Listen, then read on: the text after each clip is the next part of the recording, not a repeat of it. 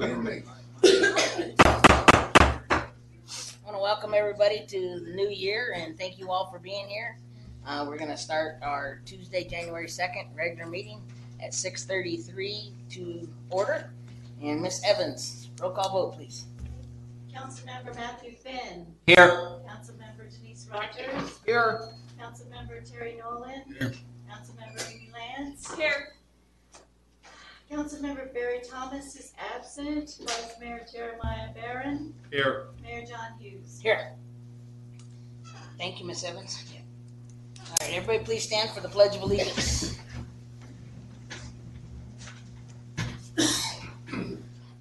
I pledge allegiance to the flag of the United States of America and to the republic for which it stands, one nation, under God, indivisible, with liberty and justice for all.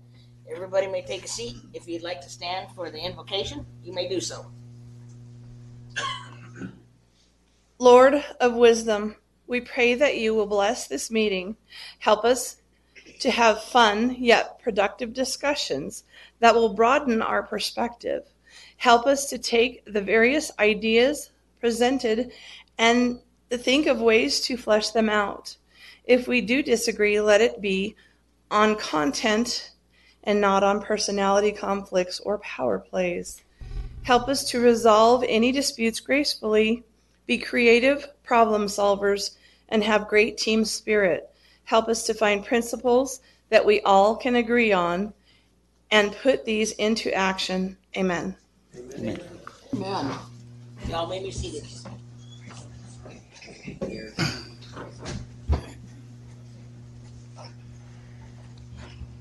Good one.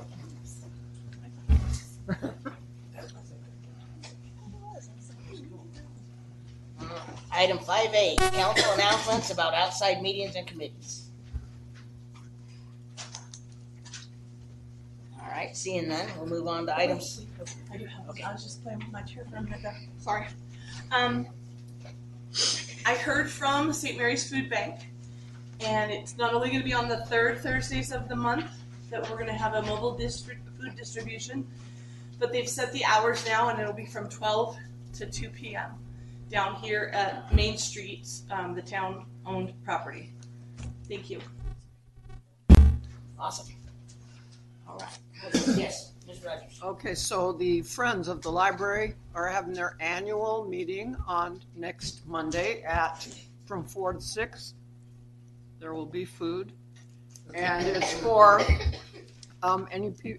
we'll have a meeting of the officers and then just a general meeting, so people that are already members or would like to become members are invited to attend at the library downstairs next Monday from 4 until 6.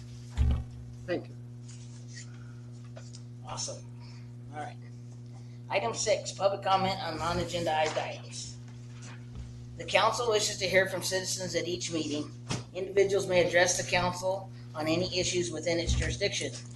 Council members are forbidden by Arizona open meeting law from answering your questions, discussing issues raised, or taking legal action on matters raised during public comment. A 3-minute speaker limit shall be imposed. Everyone should read the notation on the agenda, which more fully explains the law and the town's procedure rules for public comment.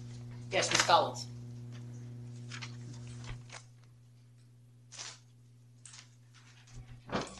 I have a request for the town council.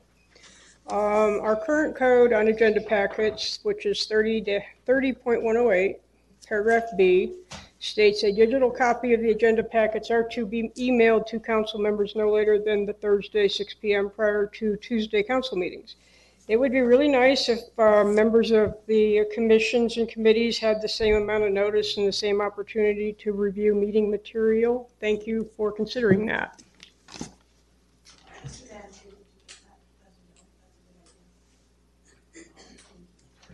Yes, Mr. Knott. Bobby Blue Hills. I have a question. On going up into Blue Hills, the guardrail was struck right on the corner, right by the Seventh-day Evangelist Church. It's a swooping left turn. Someone out of control hit the pole, hit the guardrail. I noticed they replaced the guardrail, but I don't see any reflectivity on it, markers that are per code. And you would probably like to put a couple chevrons up because at night, for new people moving in the neighborhood, it's misleading. They think it might go to the right. And I've noticed the drop-offs are increasingly growing on the edge of roadway, which can pull a vehicle off, which if it's anything greater than, I believe, 3 inches at the time, you guys could be held liable. Something to think about. You need to pull your shoulders up to the edge of roadway where it's feasible. I mean, when you got the ditcher, you got the ditcher, but there's some sections where people pull off. There's up to a 6 to 8 inch drop off, or if someone on a motorcycle was pulling over to the edge, it would pull them off the road. And at this point in time, I'm going to let everybody officially know I'm going to put in for the town council this upcoming election. Thank you, folks. Yes, Ms. Clough.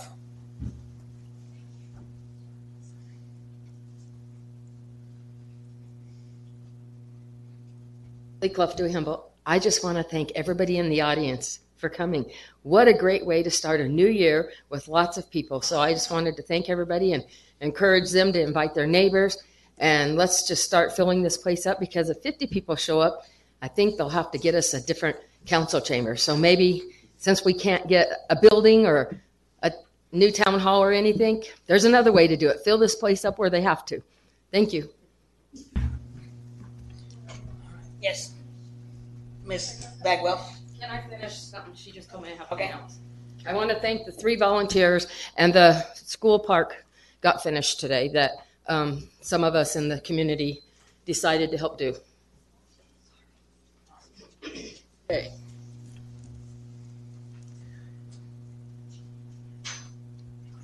Christy Bagwell, Dewey Humboldt. I would like to give a shout out to Public Works.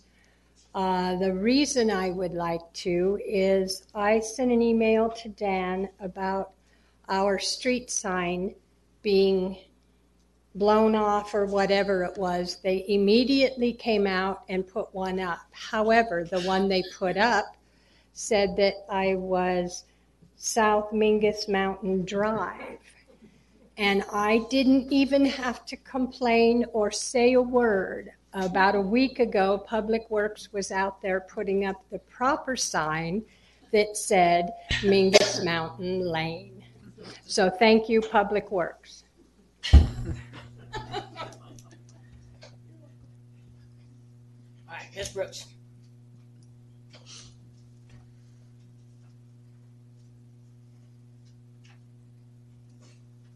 Good evening, Mayor, Council. Missed ya. There's several things I'd like to talk about tonight. Number one, I am elated to see that all the sconces on the walk out front are lit for once, and not just one or two or none. That was very nice coming in and bringing in my husband and everything. Second, I would like to commend everybody that worked on our first Christmas parade, Christmas light parade. It was outstanding, and if I remember right, many years ago, I think Euless and I and our family attended Prescott's very first one. And I can guarantee, I really think that ours was almost as big as Prescott's first one. It was beautiful. The kids had fun. My grandkids happened to be down from Flagstaff. They had fun. Everybody had fun. It was outstanding. And thank all the citizens and everybody that worked on that and worked very hard on it. Thank everybody that had floats and attended and everything. It was outstanding. Now my third issue. The driveway into this building and the post office. Mr. Fields had told me that the citizens probably needed to take a lawsuit. But the last year that I was on the council, we had to negotiate a contract with our property owner, and he demanded an increase for public space or public outside space. And he wanted so many cents or whatever per square foot. Now, I do believe a driveway should constitute being a public space. And I think that's kind of the introduction into our town of anybody wanting to come in and do business with our town hall or anything. And so I would like to charge Mr. Sims and Mr. Fields of getting with our landlord and saying, hey, we consider this our public use space, and I think it needs to be brought up to code. I mean, I sit out on the street waiting for people to pull out or whatever until I can get in, because there's no way that it's a two-way street. So I think that that needs to be a very high priority. Thank you very much. Anybody else? All right, seeing that, we'll move on to item 7. Town manager report, and there isn't one tonight. Well, can I at least Yes. address Yes, go ahead. Mrs. Brooks? We have been contacted by the landlord, and he is sending a group out to fix it. But he didn't say when, so we can then push on that, because he has told us that they're supposed to be out. I believe he's collected a couple of years of community space out there, increase on the rent. So I'm sure he's got the money to pay for it. Okay. That's all I have tonight. We have a pretty full report. Okay, thank you, Mr. Field. All right. I'm gonna do item 8, consent agenda. Motion to approve minutes of October 18th, 2022, regular meeting. Move to approve the minutes as presented. I'll second that. All right. Motion made by Mr. Nolan, seconded by Ms. Rogers. Any discussion on the motion? Okay, Ms. Evans, roll call vote, please. Councilmember Ben. Yes. Councilmember Rogers. Yes. Councilmember Nolan. Yes. Councilmember Lance. Yes. Vice Mayor Barron. Yes. Mayor Hughes. Yes. That passed 6-0. Thank you, Ms. Evans. All right. At this time, I'm gonna move item I, which is possible vote to executive session for legal advice, which I don't think we're gonna need to vote into executive session. So I'm gonna take and move K up to the first agenda item, so we don't have people that wanna listen to the super fun have to wait here all night for the rest of our discussions. So item K is regular meeting discussion of various matters pertaining to the Iron King Mine and Humboldt Smelter Superfund site. Mr. Field. Yes, Mayor and Council. The environmental team has been meeting and discussing different issues affecting the Superfund, and we are bringing forth to the council several recommendations and some information. Number one, we would like to have a regular Superfund briefings to the council and the community each month, so that we would set it and allow people to know it's coming up. Number two, for information purposes, Jeffrey Daunt with the EPA sent us an email on December 22nd at night, and I received it. That was the Friday before Christmas. And actually, the EPA is requesting a meeting that will be held with our environmental group along with ADQ. They also asked about a copy of our general plan, which we will provide pursuant to our participation plan resolution, and that has set time for review. And finally, we're going to start having public health agency reports and presentations, and we are setting those up at this point. U of A has offered to do those, and we're looking at towards the end of February so we can get enough information out in advertisements to make sure people are there. They'll have a series of 3 that will occur, and that's about all we have right now, and we don't need an executive session. Do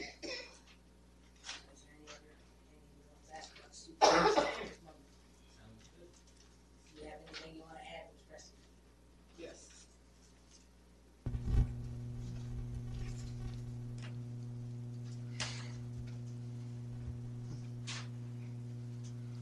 as we keep working towards scheduling these meetings, I'm just going to keep encouraging you all to reach out to the community members now. We definitely need a good turnout on this. We're, like Dan said, we are planning the meeting with EPA. We're hopeful of the outcome. We'll see, but we are at a very crucial point right now, and everyone needs to get involved. We also are trying to put together, aside from our council regular updates, to hold community meetings, the advisory team, monthly, to answer questions for the public. So I would encourage the public now to start thinking about some questions maybe that they want answers to regarding the Superfund. Anything from basic knowledge to technical questions. You can start submitting those to me by phone, email, so we can start planning and organizing some of these community meetings and really get the questions answered that the community wants answered. Thanks. Thank you. Ms. Lance. Mr. Field, a little while back you said that we had received the testing results from the public works area and the park. We have not heard a thing. What's going on with that? And that's actually in what is not done section of the agenda, but I'll answer that right now. We have the results. We don't have the analysis that usually comes along with it. That's what is presented to tell us how to remediate it in the comparison. So that is important to know on the park, especially because the results that came back did show some hot spots. And so we need to know where those are. The Public Works, we're still waiting on that report. But the preliminary information that was given is that it is not in any levels that we have to be concerned. So you did not get the report back, but no, they got the results. But there normally is an analysis that goes along with the results. like a map of telling you where it is that the lead is high and the arsenic is high. Right, and how we can go about. No, But we we still paid them. yes. And then we haven't received anything about Public Works, but it's looking that it's good. It's good.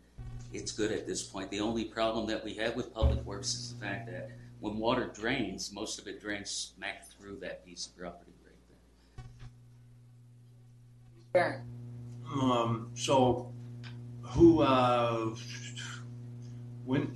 what is the holdup on getting those analysis reports? Because actually when they go through, it's more than just the results. They actually go through, they do comparisons. It's pretty thick report. So we do have the one on the town land because we needed that one as well. We have that one. Now we're waiting on the two others, and I'm expecting that they should be completed sometime this month. And who did the testing and the analysis? Is it the same person? No, we went ahead and took the test samples. It went to an outside lab, and then the information comes on back. Spire Environmental does the report. When were those tests taken? I don't recall if it was in August or October. I know that we've had different ones that we did, and I'm thinking it was. I'll have to look it up. I'm sorry.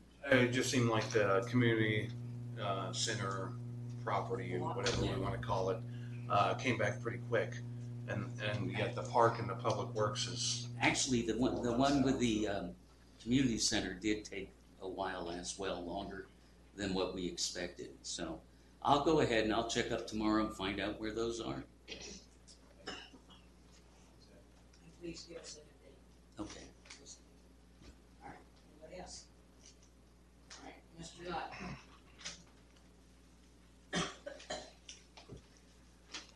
Just a question towards the remarks that Mr. Field just said that the park came back, you didn't get your analysis, but there's hot spots. Now these hot spots, on the playground area where kids are still running through, kicking up dust and breathing all this? And if so, why hasn't it been closed? Because you guys pulled the stuff out because you wanted to put in the basketball court, and then you found out after the fact that you couldn't put some of the equipment back because it doesn't follow the parameters of today. So we kicked up everything. It's open for the public, and we're poisoning them. Am I understanding this correctly? No. Okay, so are the hot spots surface or subsurface then? Subsurface. Subsurface. And Yeah, that came so in. if you go ahead and disrupt the property, that is the issue. So we need to know the standard of actually remediating. Yes, sir, because you guys removed playground equipment, so you did upset the surface. So it did mix top to bottom, bottom to top to some point, to some extent. And then was the playground equipment removed before the testing or after the testing? That was removed prior to. So then the hot spots would actually legitimize the equipment you removed out, if I understand correctly.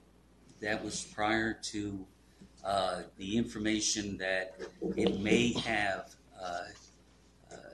the contaminants may have traveled that far. I understand. I just wanted to make sure because, to be honest with you, now I'm not taking my 5-year-old to that park because this is something that should have been brought up a whole hell of a lot time earlier, and it's very upsetting. Thank you. Anybody else? All right. We'll move on to item 9A. Discussion and second hearing on ordinance 23-199, amending the zoning map of the town of Dewey Humboldt to change the zoning designation of assessor's parcel APN 402-09-028W, located at 12822 East Main Street, from R110 residential single family to C1 commercial neighborhood sales and service. Mr. Field. Yes, we have Mr. Davis here tonight.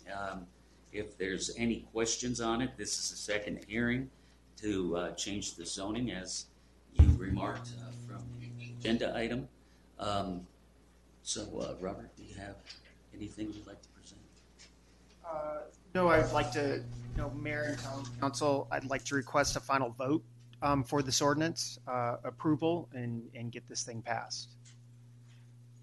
All right. Mr. Mayor, Mr. Nolan. I make a motion that we approve ordinance 23-199, amending the zoning map of the town of Dewey Humboldt to change the zoning designation of assessor's parcel APN 402-09-028W, located at 1222 East Main Street, from R110 residential family to C1 commercial neighborhood sales and service. I'll second that. And the clarification on the address was 12822. Okay. And you had your hand up, Mr. Finn? I was going to second that. Okay. All right. Any discussion on it? All right. Ms. Evans, roll call vote, please. Councilmember Finn. Yes. Councilmember Rogers. Yes. Councilmember Nolan. Yes. Councilmember Lance. Yes. Vice Mayor Barron. No. And Mayor Hughes. Yes. And that passes 5-1. Thank you, Ms. Evans. All right. Item 9B, discuss possible action to adopt resolution number 24-200, approving the Yavapai County multi-jurisdictional. Yes, Mayor and Council, if you look to your packet under on page 27 of 39, you'll see a council communication, and again, it's discussing possible action to adopt the resolution number 24-200. As you see there, pursuant to state statute and federal law in the Disaster Mitigation Act of 2000, we may adopt the Yavapai County Multi-Jurisdictional Hazard Mitigation Plan 2023 by resolution. Recent years, we have experienced damage from natural and human-caused hazards, including but not limited to flooding, land mudslides, severe wind, wildfire, winter storms that have resulted in loss of property. And it says in life, economic hardship and threats to public health and safety. We participated in the development of the draft in accordance with federal requirements. It's based upon research and related work performed by the Yavapai Multi-Jurisdictional Planning Team. There's the resolution that we have attached, and we are recommending entering the plan with the county. All right, thank you, Mr. Field. Ms. Rogers. I'm curious to know who or when Dewey Humboldt participated in developing the plan. I think that the town of Dewey Humboldt, I think it was with the first responders from the area. I have not attended anything with the multi-jurisdictional people. But again, it is something that from a FEMA standpoint, we probably should be a member of. So perhaps this statement should not make it sound like it was Yeah, I see. I'm not sure that us. if I mean, Bruce council in the beginning, or you guys, you. I'm sorry. I'm not sure if Bruce in the beginning, when he was here, did not also attend those.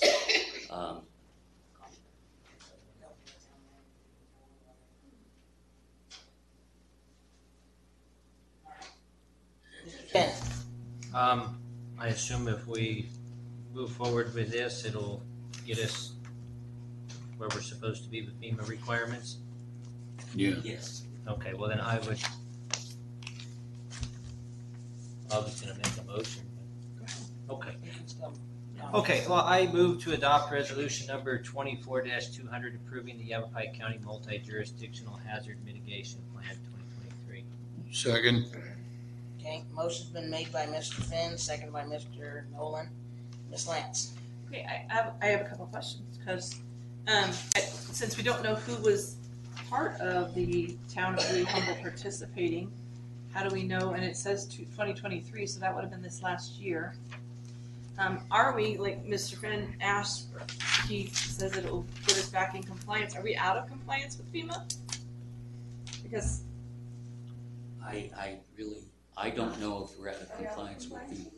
According to the way that this reads, it says that the resolution will address the FEMA requirements.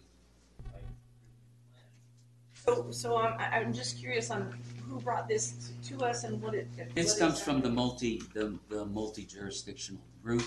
It's for emergency services at DEMA, which is the Arizona Department also.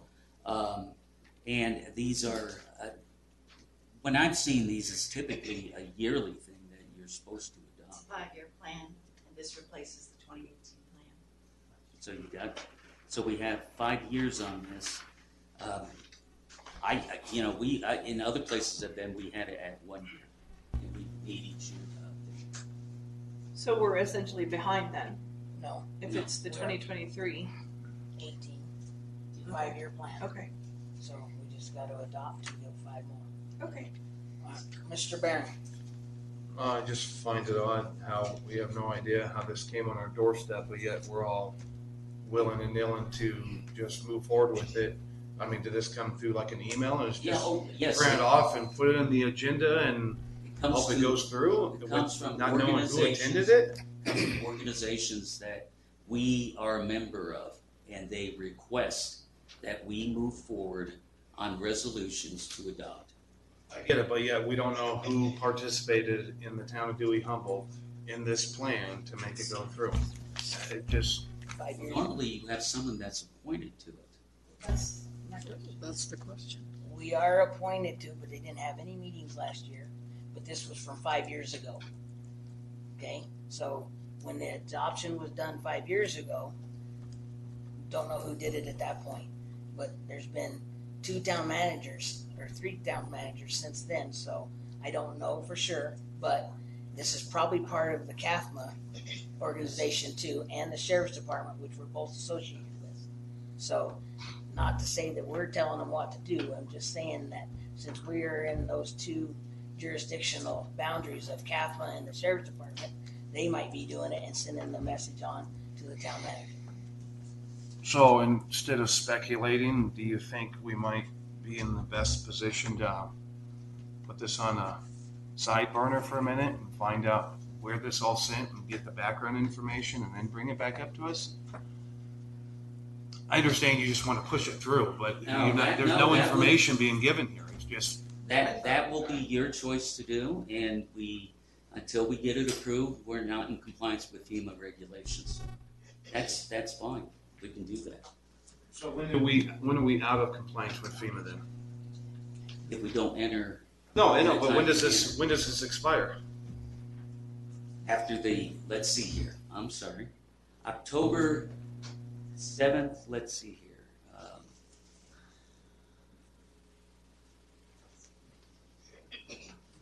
I really don't know when it expires. So if we're trying to be in compliance, granted, it's the second day of the year, but shouldn't this been brought before the end of the year? And if, again, we're unaware of the date or anything, it's odd. Well, it isn't odd because what happens is they send us when items are coming up to be renewed. We get it towards the end of the year. It's not that we get it months ahead of time. It's and on something like this, I can go back and I'll check to find out, who was on it, when it happened. But I believe that we were represented, in all probability, by the first responders. They sat on it. We don't have an emergency services person at the town. I think Ed Hanks might have been because of Public Works involved. But again, I just know that they required us to at least present it. Mr. Sim.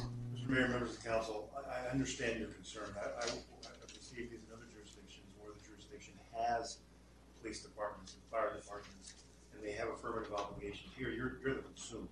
You are really responding. This is a benefit to you.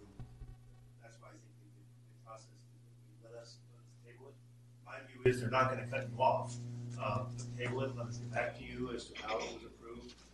What involvement that the first responders are not town employees. No. Right? So the point is, you are customers. Now you are protecting your citizens to make sure they are benefited by this plan. We'll come back to you at the next meeting reporting who participated, what comments were made, and how were your citizens protected. We can do that at the next meeting. All right. Ms. Lance. Thank you. That's a great idea. What is it? And also, can we have what is it costing the town as the price has gone up? Is there a town, I think Mr. Mayor said there's somebody who was appointed, but we don't know who it is. Can we find out who it is that is supposed to be going to these meetings? And there was one other, and I can't remember, but thank you. All right, Mr. Rogers. And do we have a reference to the plan? Is there a address or something to go online and see what the plan is? I mean, if it's not huge, couldn't it have been right here that we could have reviewed It'll be on it? the town website. Okay. Town website. All right. Mr. Chisholm. Good evening, Mayor and Council. Jason Chisholm, Town of Dewey Humboldt. April 2nd, 2020, the town adopted, it was signed by Mayor Terry Nolan at the time, the town adopted the mitigation plan, the hazard mitigation plan, resolution number 20-139.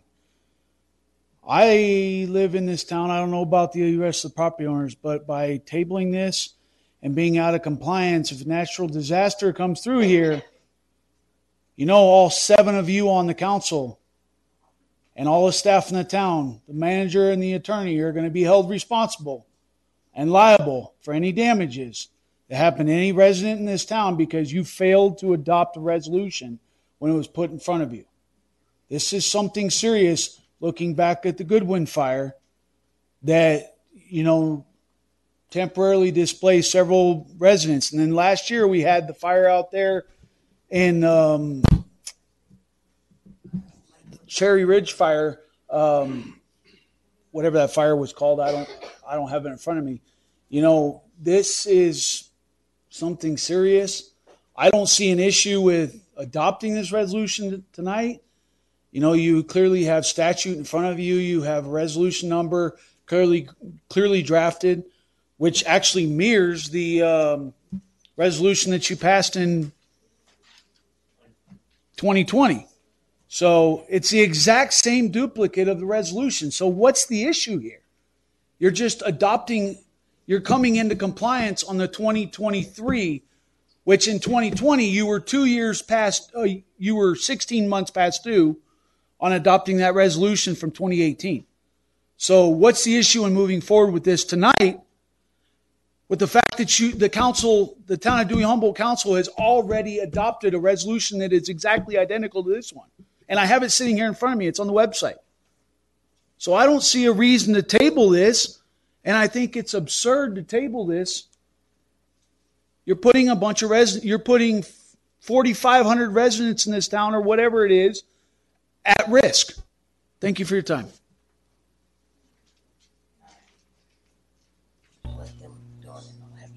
Ms. Clough.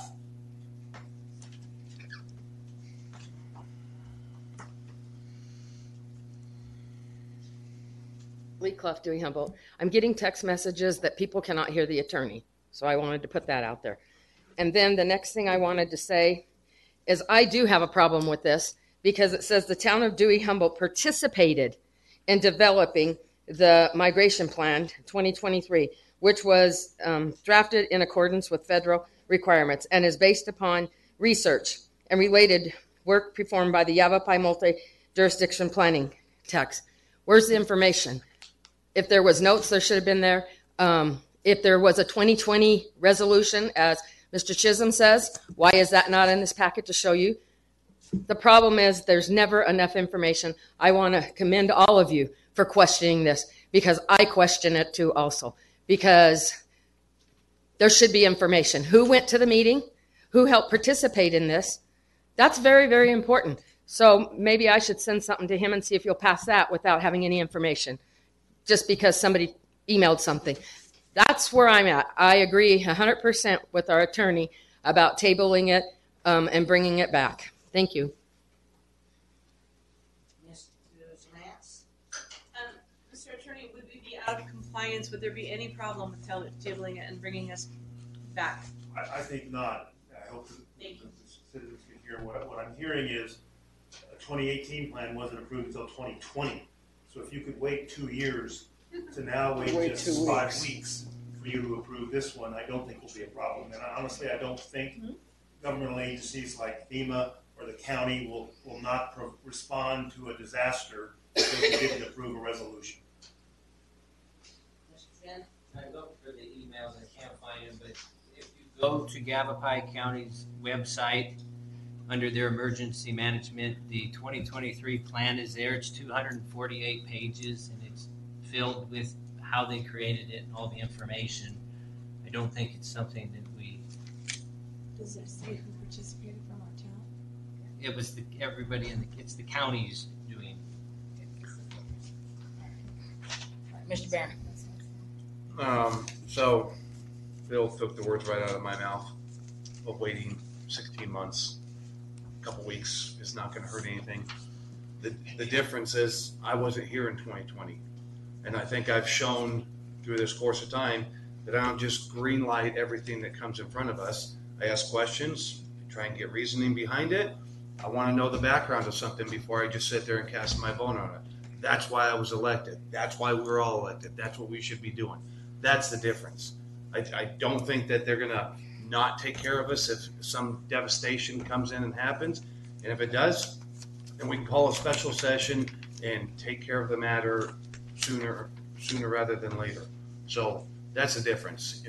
Where was the gripe in 2020 about being 16 months past due? There was none. So waiting to get some answers with our name and our stamp on there, I don't think that's unreasonable. So. All right. So, yes. Mr. Fenn? I would just say, not in defense of anybody, but there has been so little continuity in town management, as the mayor pointed out.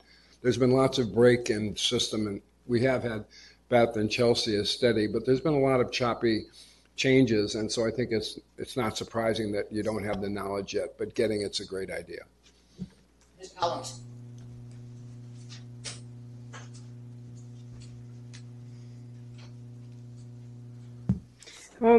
This is a really good step towards more open government, and there's not any really big rush on it. And I mean, if the 2018 took until 2020, it's kind of silly to rush headlong. And as far as referring to an online publication, everybody who lives here has a right to know all this stuff before the meetings. Thank you. Seeing that, we're going to table this to the next meeting. Do we All right. need to formally give direction? No, he's got it. Okay. All right. Item C, discuss possible action to adopt resolution number 24-201, condemning Hamas and declaring support for the Jewish state of Israel. Mr. Field. Yes, I would ask that on this particular resolution, we had it on the agenda to ask if we could go ahead and take this to the council. The town of, I think it was Prescott or Prescott Valley. Prescott passed it already. We asked Rodney Glassman if he could show up. He had other commitments at this time. But here's a resolution where we are supporting Israel against Hamas in what they did in October, which was a terrible thing. It has that has affected the world. If I could ask Mr. Ostro to stand up and give some background behind this. I would. If you could. I'll just put it in a simple box. I wrote something longer, but I'm going to keep it simple. The bottom line is there's only one other democracy in the Middle East that sides with America. We create things together. They're the only friend we have there, true friend. What happened in October wasn't about warring parties. It was about women and girls being raped, mutilated, still alive, bleeding, and dying on trucks in communities where they were cheering. This was not soldier fighting soldier. This was 3,000 evil, depraved individuals who felt okay about burning a baby in the oven in front of the parents, beheading the baby, killing the elderly, taking children, women, babies as hostage. And so if we, like Prescott, don't stand up and say, we stand with those who aim to do good, and we stand against those who would trash us. And let us not forget, the Christian is the enemy too of Hamas, not just the Jew. And so you bringing this forward and being affirmative about standing with democracy, standing with creating family and technology and life versus creating children who want to murder and do so, this is your moment. This is your moment of history. Prescott went unanimous. I'm proud of them. I'm proud of this town. I've been part of it since it began. I'm proud that you let it be on the agenda. I hope you'll vote in the affirmative. Thank you.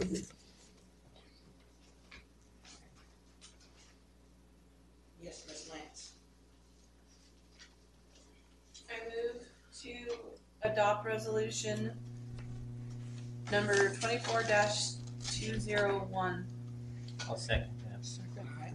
Motion been made by Ms. Lance, seconded by Mr. Finn. Mr. Barron. Greg, I wanted to thank you for bringing this to our attention a few weeks back and highlighting it so that we could be put on the agenda. So thank you for that. You honor me, you honor our community. All right. Any discussion on the motion? Seeing none. Ms. Evans, roll call vote, please. Councilmember Finn. Yes. Councilmember Rogers. Yes. Councilmember Nolan. Yes. Councilmember Lance. Yes. Vice Mayor Barron. Yes. Mayor Hughes.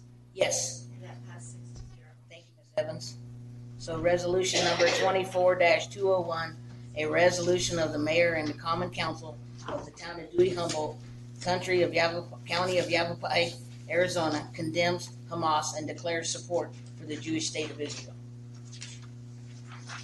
All right. Item 9D, discussion possible action to adopt resolution designating resolution 24-202, designating the town manager, Daniel Fields, as the chief fiscal officer for fiscal year 2023-2024. Mr. Fields. Yes, if you take a look, I believe I saw a message in here from Lars. Yeah, it's on page 31 of 39. It is talking about the Arizona Attorney General's office. We file an official document designating the town chief fiscal officer, and it's with our annual reports to the AG's office, Auditor General's office. We should use the designating CFO. The resolutions are due by July 31st each year. We are seeking council adoption of the resolution. No cost involved, and we're seeking the adoption of resolution 24-2022 for fiscal year 23-24. Yeah, I remember this coming before us months ago. I move to adopt resolution 24-202, designating the town manager Daniel Field as the town's chief fiscal officer for fiscal year 23-24. I'll second that. All right. Motion made by Ms. Lance, seconded by Mr. Finn. Motion. Okay. Seeing none, Ms. Evans, roll call vote, please. Councilmember Finn. Yes. Councilmember Rogers. Yes. Councilmember Nolan. Yes. Councilmember Lance. Yes. Vice Mayor Barron. Yes. Mayor Hughes. Yes. That passed 6-0. Thank you, Ms. Evans. Item 9E, discussion possible action on the past agenda items that have not been completed from 2022 and 2023. Mr. Barron. So, you seem to have a difficult time getting stuff done around here and accomplished. So I took it upon myself to go back through the last few meetings and accumulate some things that have been voted on by this council and other council, and it's not been accomplished. I didn't limit it to a few items because I didn't want to have that term being told it's not on the agenda, you can't talk about it. And I wanted to give the audience an opportunity if they had an idea or something that they know of that I didn't catch to be able to bring up and get some clarity on there. So what I did was in 2022 there wasn't a whole lot left open. There wasn't a whole lot done either. So the main thing that I came up with, there's still a lot of minutes that are not completed from 2022. Not sure what the delay is on that. But the biggest issue that kept coming up was the Blue Hills emergency exit. And that's been talked about for years, and there's still no real end result there. So I guess I would like to go down one item at a time, talk about it, see if we can get some sort of clarity on there, and then move on to the next item in here. So do we have, what's the holdup on the Blue Hills exit?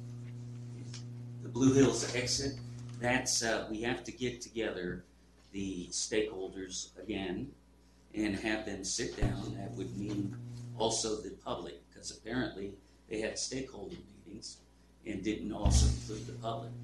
In between, we had a change in the fire chief. The new fire chief, and the last time he was here, I talked to him again, saying that we need some information on Blue Hills. he says he has to drive the proposed routes in order to see what he's going to say. If you recall, the prior fire chief said that a full-time access road wasn't needed. He said that we had emergency access, different ways of going. Same thing was said by our Lieutenant Barbaro, and they said it more than once in public. But we have a new chief at this point, and he wasn't here during the fires. I don't believe he was, unless he was promoted from within. I don't know that at this point, but he said before he can make any determination, he has to drive the proposed routes. So determination as far as what? As far as if it's needed, as far as if it's needed or not. But see, again, he was not here that I know of during that fire. A fire truck drives some pretty hairy routes in order to get into places. So I've said it from day one, there's not a permanent road that needs to be established, just a temporary. The road, I agree with the fire chief and Barbaro, the road works fine for every daily use. You don't need to create a secondary road to cause more headaches, more problems, more money for the town. Just to get people out of a spot that they can already get in and out of. It's a temporary emergency access, something in case there's a problem. We need to have something for the upper Blue Hills area to be able to escape out. Over here, we're good. We got plenty of access. Over there, it's pretty much one way in, one way out until you get to the bottom, then it opens up. But what are we doing for the people in the very, very, very top? Nothing. That's what it keeps coming down to. We keep getting excuses. Why aren't we getting on a course and driving this through in order to find some sort of a solution for those people? I don't get it. Do you want me to respond? The upper Blue Hills is where we do need to have another entrance way and exit, egress and ingress, because they have just the one that's easy to get to. I've had discussions with Jay. That's something that there is an option of getting there. I think where it was left is that it was a meeting that the town, the engineer that we had, there was a question of who authorized him and what have you. And we did go through and check that out. We did have an on-call contract. It appeared that's what they were using. And it was pushed along by the prior manager. And I did call up Bruce Smith and asked him who pulled the trigger, and basically he did. He's an honest guy. He said, I did. But he figured he was okay because the manager was asking him to do it. So it still comes down to Civil Tech. They did put the time in. And they were going under different marching orders. Yeah, but that company followed. They gave us a route of a road that already exists. They didn't try and find another alternative way out. They didn't provide anything. So, and this is almost, we're going, it was April or something when Bruce left. So we're almost a year into, okay, well then we're 7 months into just not doing anything, not following up on the work that had been done before, to sit there and keep pushing down. I really wish items in this town moved like the Superfund did, because it seems like that is just tunnel vision. That's all we care about. How about we sit here and what? No, 15 years, but 15 years. No, it's been pushing in a lot faster than that last year. The last 14 years have been moving anything. They haven't done anything. So this last year, it's finally got on its track and is pushing. We've been talking about Blue Hills exit for how many years? 10, 12 years? I'm just wondering why we're not in the same mind track that we are right now with the Superfund. If we had the same track that we do right now with the super fund, then we'd be able to sit there and start accomplishing stuff. And we don't. It's bothersome. So I'll Mr. rest. Finn. Okay. I agree with you. My recollection of what happened with it was Civil Tech was pushing a route that was beyond expensive, unaffordable, and I had made a suggestion of connecting a route from Smoky Paiute up to the trailhead, which would alleviate the people in the very far back. And if we want to I brought this up and everyone said, "Oh, table it." Well, if we bring it back on, I would be happy to work on that. I will personally work on it. To me, it seems easy. I don't know if it got tabled. I think it just got positive it that just what got I presented was dismissed. tabled. I am positive. See all the waving hands? They're positive.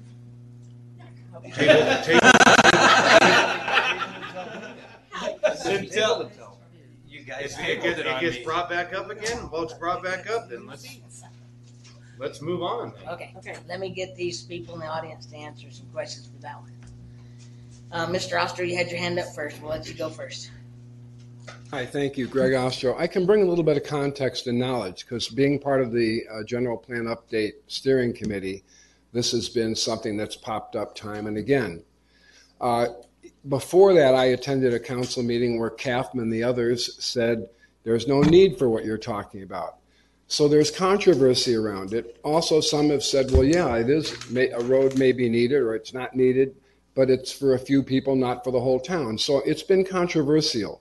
I think what would make sense is bring back CAFMA, bring back the authorities and say, we feel there's a need, what do we do? But they literally were in this room saying, you don't need a route. And I know Mrs. Clough said that's not correct. I'm not standing up for the veracity of what they said. I'm just telling you what was said. So you may want to bring, and it's been kicked down the road. Early in the general plan process, the first survey, there were supposed to be meetings about that road in various places, at Mortimer Farms, et cetera. It didn't happen. So the can has been kicked down the road. But it's because it's been controversial, I think in part because of, again, continuity of managers. That makes it tougher for operational things. But I think if you bring the authorities back and say, what do you recommend? And you have a solution, I think that'll help you not spin your wheels and move this as you want to, and wisely so something is done for the benefit of the community. Thank you. Ms. Collins?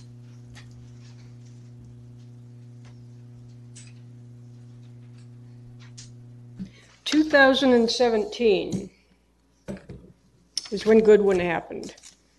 The current circulation element in the general plan has a non-committal U-shaped diagram on it because roads are just as hot of a topic as water up here. Nobody wants anybody driving on their private road. They don't really seem to.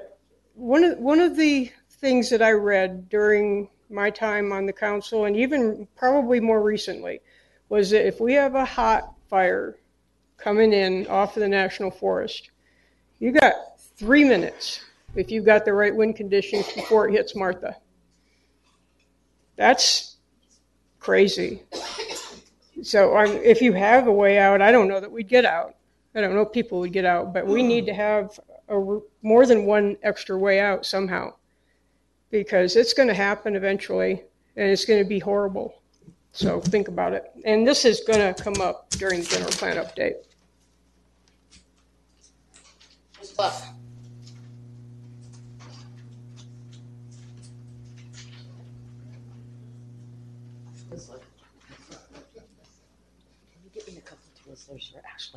Lee Clough, Dewey Humboldt. First of all, somebody in the audience said it happened in 2016. It did not. It happened June 24th of 2017. Look it up. So, don't want to tick anybody off, but when Council Member Finn was appointed on the council in April, I believe the 18th, I can't tell you the exact date, but that was the date you were appointed. I don't know the date it was brought up, but this did come up, and everybody voted to table it, even though he kept trying to say, What about taking Smoke Eye, not Smokey, Smoke Eye out and go up to the trailhead? And we had another meeting with people. I think it was the same meeting, and everybody's like, oh, I can get out, I can get out, I can get out. And everybody in this room could get out, but Lee Clough and anybody else that lived off of down Cranberry and Smoke Eye and Hopi. And if I remember right, there was a bet, Mayor, that I wouldn't agree to not have an emergency out. And you were shocked that I said, I agree. Just give me a way out. It doesn't matter. That really did happen. So I'm suggesting bring that up in 2 weeks. If you want to talk about it, bring it up next week. It's not that big a deal. It's not that far to get that road for the rest of us to get out. That's the only complaint I've ever had. When we had fires up on Cranberry, people had heart attacks. People were sick. They couldn't get in and they couldn't get out. I sat 3 hours. Thank goodness we had a neighbor that went on his little buggy and started giving everybody water because it was very hot sitting out there. Had we had that other way, people could have got home or could have got out. That's all. As soon as Councilmember Finn brought that to my attention, I'm like, I'm done fighting. Give us that way out.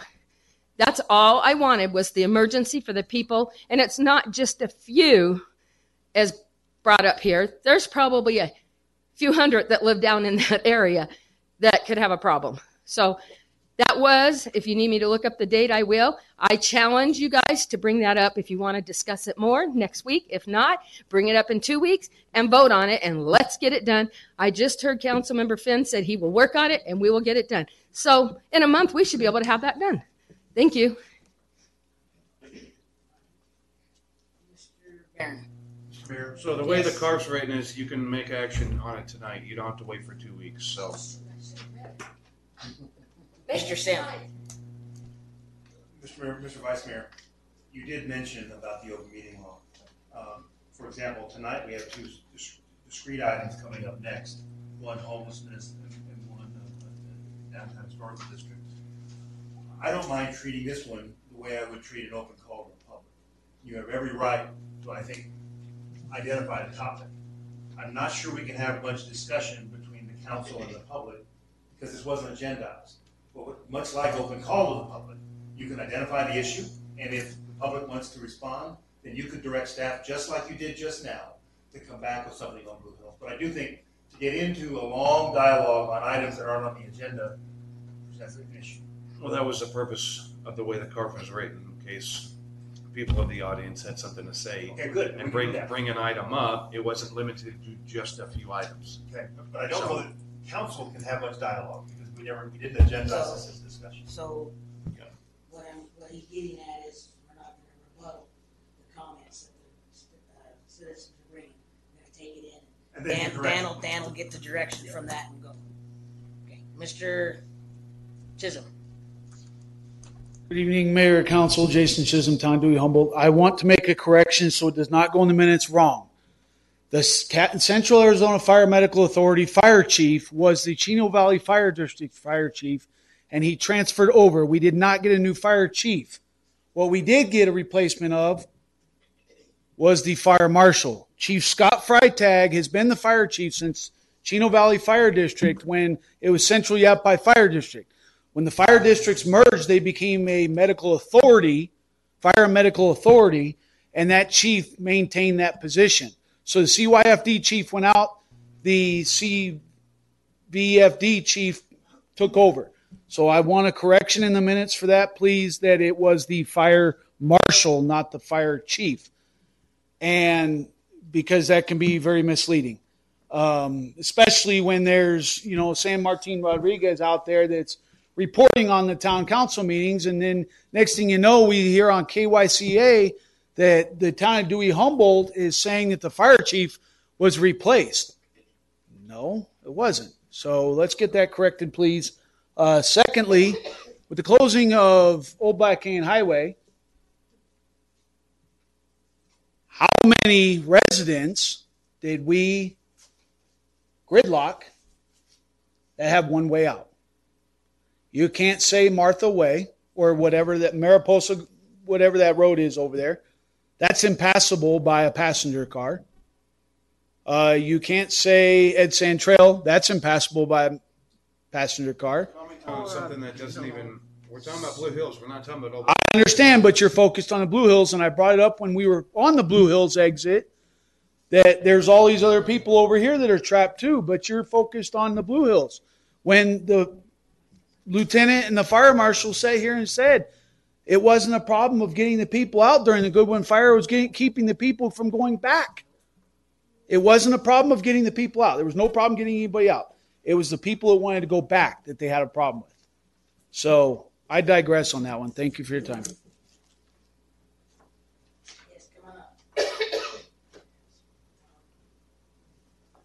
Talking about Blue Hills, whoever said there's no problem getting out of there does not live up there, because it was taking on an average of 3 to 3.5 hours for the people out in Paiute to get out. And if there's ever a fire on Henderson, everybody's screwed. Thanks. Since we're getting this ditto repeat, can we just point at the manager and say, let's give that a thumbs up and put it on an agenda? So I think we all got the point that we're gonna work on the Blue Hills exit route and resolve that. All right. Mr. Barron. So, the next one was Old Black Canyon Highway. The status of that. Where are we standing with that?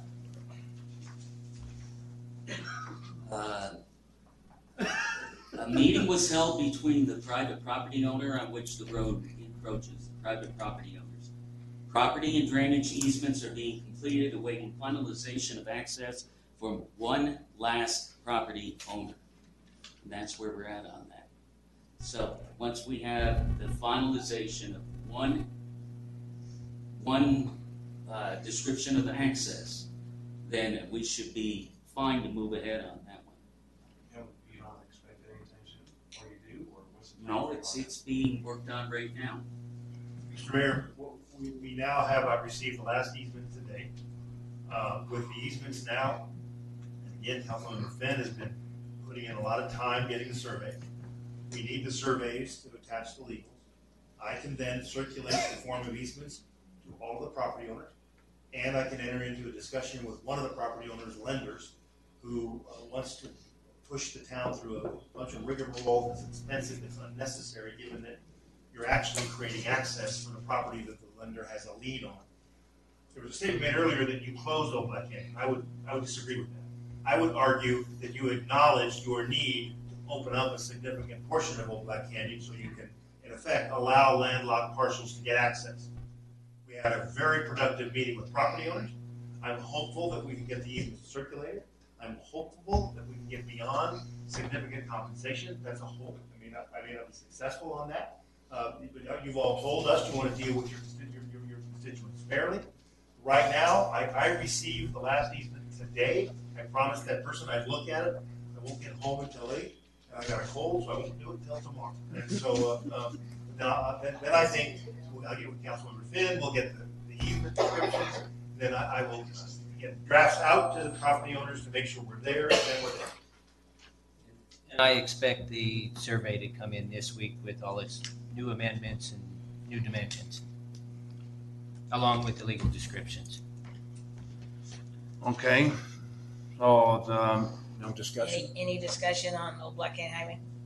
Okay. So the next issue you talked about, but you kind of touched on it, but what was asked or ordered, however you want to say, was to put a concrete slab at the basketball park, and that would take care of the skate park issue that people had talked about.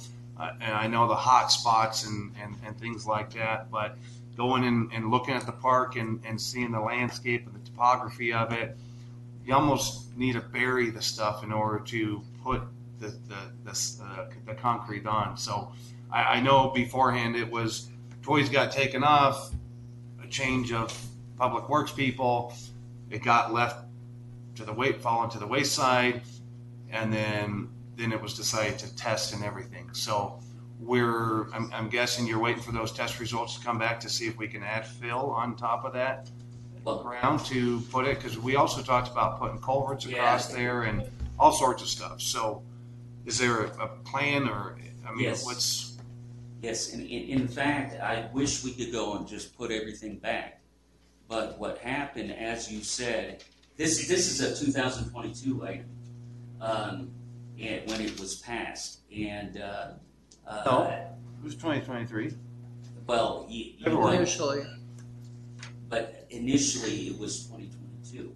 It was in March of 23 that I was hired, and then what happened is the prior supervisor for Public Works, Bruce, he went and took immediate steps in order to put in that basketball court. And it was unfortunate because the town staff we had no idea and were unaware of the several requirements of disrupting soil. And it was based upon this, your favorite issue, the Superfund. Again, these projects are intertwined with this Superfund in many ways. So yes, it was the testing of the property. We also tested the properties near it as well, because that's tied into the skateboard park and what occurred with that, which I bet is on your list too. No, the well, skateboard. but We never talked about it. We decided to do a concrete basketball slab instead of skate park because the skate park was, we found out we don't own property to put a skate park on it. So that one died. We would have to buy it, and that's correct. But when we were standing there and talking about it, one of the things we looked at is potentially getting that piece in the back that would allow you to at least put some sort of skate, not a full-blown skate park, but with God, what do they call them? I'm sorry. The tricks, the special things that you do for skating, skateboards. But it came up when it was suggested we should check in again. Every one of these things seems to be an issue that came up sometime in the past, even before 2022. Not the skateboard, but some of these other items, and then it stopped. But let me go ahead and let me read this for a second. Test's been completed. The results, I told you about that. The lead levels, yes. As a result, the town must properly handle the soil. We're awaiting the finalization of that report and analysis so we can figure out how to take corrective action. You're right, we have some drainage issues there, and we did talk about those, and that's going to have to be considered as well. Now, one of the things is we really need to see where the hot spots are, because again, perhaps we can work around them or cover them. And again,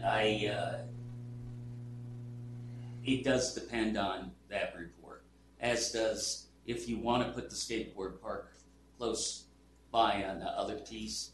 That's still up in the air if we are interested in the other piece in the back. I have a question on that because when the property down on Main tested hot, we rushed in so that the Historical Society could do their festival and covered it with gravel. Right.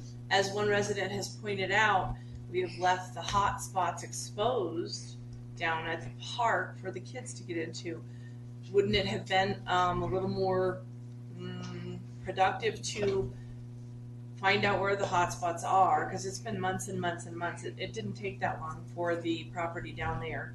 That we bring in gravel or cover it with concrete to rectify that situation. I'm not sure. As long as we don't, start disturbing the soil, and that's the problem. If we start digging out this soil because we pulled all the equipment out. Yeah, it depends on where the hot spots are, and that's why we need that report. We need to see where the hot spots are.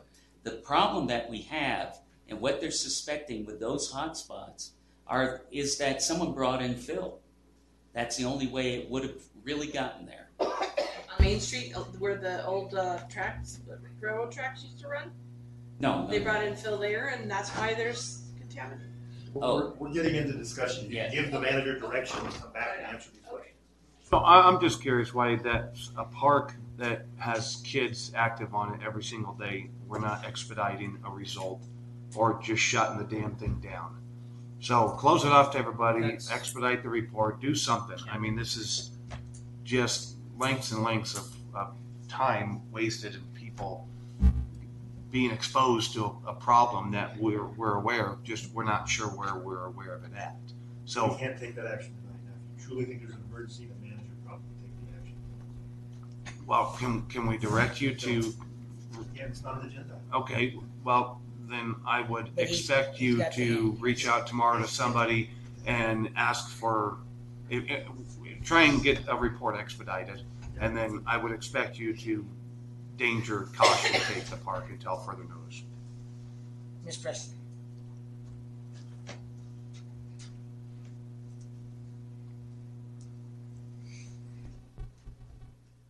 So I'm glad that these issues keep coming up. Thank you, Jeremiah, for bringing them back up. And the only reason issues are moving quickly on the Superfund is because I've been standing here making you listen for the last 15 years. So the park has been an issue. Early on before this advisory team was started, Brian Beck was here telling you guys the same exact thing. Now we've hired a consultant, and yes, he's spending time going through all the paperwork, data information. I hope to expedite that process and putting him in contact with Brian to say, hey, these are hot spots that we know of. We're going to continue running into this. I've tried to tell you guys for years that EPA's testing and their data of our town is not accurate. So when we start doing our own testing, you're going to find more and more of this. That's why it's important for us to get involved and do something about it. The information about testing on the park, I don't know about this. This isn't something that we have discussed. And frankly, it upsets me. This is the important information. This is what protects our community members, our children. And this is the information we need out there. This is the education for our council and our community members. And if there's hot spots on that park, shut it down, put signs up, and let our community know. Thanks. Yeah, if I could ask Dan, could you please explain to everyone how things are intertwined between the Superfund, that there is a reason why it has a precedence and importance, and it does relate to other things that we're talking about here?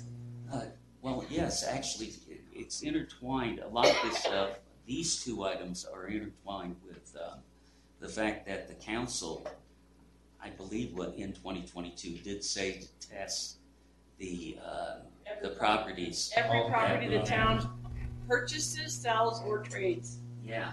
And we already own that property. And so when you go ahead and do it and you actually find something, you need to know how you can either remediate it or what you can do if you want to improve it. And so yes, that went back quite a ways from what I recall. In fact, I think I have the date in all my stuff, trying to figure out what exactly we were going to talk about. Like Ashley just said, each of these items, there was a test done on the park. We looked at it, the initial test. It didn't seem as bad on some of those issues, but remember that lead, the trigger level on lead has changed since we tested it. But this also goes to purchasing properties for town halls, it has to do with community center, it has to do with everything is tied to it. Yes, that's correct. All right. Ms. Lance. Okay. So yes, there was a ordinance formed for anything purchased, sold, or traded from that day on. However, we've owned that park since before that time. EPA did test it and said it was fine. Please, Ms. Preston, correct me if I'm wrong, and said it was fine. Then when, I don't know why we tested, which I'm glad that we did, test it again, And that's when this all happened. I had not heard that it was a problem until recently. The test was done months and months ago. So it has really nothing to do with the Superfund intertwined and that ordinance that we made, because we already own Yeah, I that wasn't property. talking about that. I was talking about the other things besides obvious testing for contaminations, but. But this like is what we're purchasing. talking about. That's not what we're talking about, is the park. Okay. Nope, that's all. God. Can I please ask when you got the test results? Just, I think the same time that you heard it, I heard. We just got it at a presentation, it was said. Several weeks at least, maybe Yeah. months. Okay, so you had the results. There's obviously a problem with the park. So let's leave it open over Christmas break so every kid over these next 2 weeks can play in it. And then we're all complaining about saying, we want you guys to do something. We can't. Let's force and get the other piece of paper you need. You guys had this for months. So you understand you're accountable, right? I hope you understand that. Because my 5-year-old has been on that park, and I'm upset. I'm sorry I'm raising my voice. But I bring my kid in here. I devote myself to this town. I come up here and be an opinionated voice on the side. I try to help with things. I try to help with your striping. I bring you up drainage issues. I bring you up roadway issues that are wrong that you could be held accountable for. I have issues, personal issues, that still haven't been taken care of. The last rumor I heard, it's only a certain percentile, then you push it off. No one's gotten back to me, and I haven't cried up here every damn time about it either. But now hearing that this park has issues, and no one took the time, y'all got kids. Maybe you don't come to the side of the road. I do. And now here we are again. Oh, we can't do nothing about it. We'll figure it out tomorrow and we'll just expedite this. You should have expedited it months ago when you got the goddamn report. We didn't get the report. Well, We got the report for the community center. They were testing the park afterwards. We haven't seen a report on the park. I thought you said you had a piece of paper here that said there was hot spots. You just didn't get the analysis. I haven't seen No, it. that's what I'm saying. I haven't seen that. That paperwork has not been given me that at all. Has the I town don't know seen if it? anybody else up here has. Okay, I understand So that. that's why this Sent you is being brought back up. Because you just told me several months ago. That's what he's talking about, the community center. I'm I mean, pretty so sure. I'm talking about the park. That's a whole. How long, do you have your report there? I'd like to see when you got the report, the date back. For the park. For the park and the Oh, public I haven't works. done that. I haven't done that. So the report you're talking about is from the community center, They right? made the statement of what the results were. So we've gotten results. They actually, the results have been back and they're writing the Who's they? Spires and whatever the group is.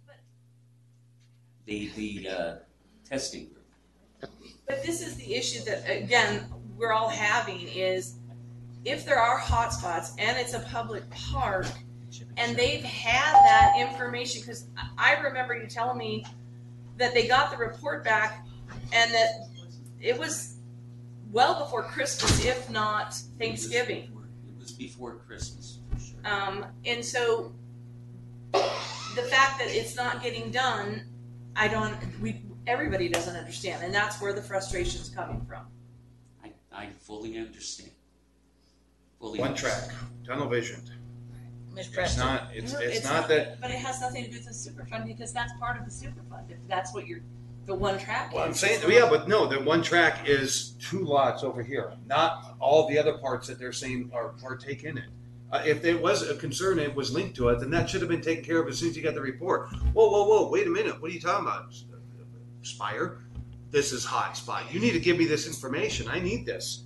It doesn't happen.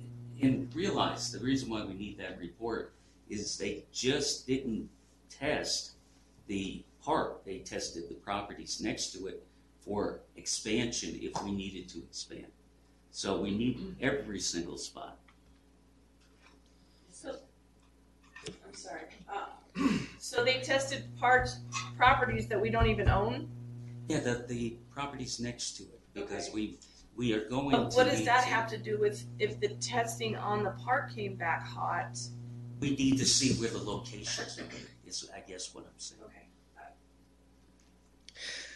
So I just want to be clear that I'm part of this committee to represent the community. So the outrage you're seeing from the community is the same outrage I have. And just because I'm part of a committee does not mean that I'm not going to call somebody out when I see that maybe they're not doing quite what they should be doing or focusing in an area that maybe isn't their area of expertise. I have not seen any testing. You all know that testing and numbers have been an issue of mine the whole time. It was mentioned in one of the meetings that numbers weren't aligning with EPA's numbers in testing. The community needs that information. So I definitely encourage you guys to say, Steve, we need these reports. We need to know that, especially in something like a park. Bobby is fairly upset. He's been a very good member of our community. This is big. It needs to be done. Spire needs to focus on the technical side of things, getting those reports to compare to EPA. That's a huge issue that we need taken care of.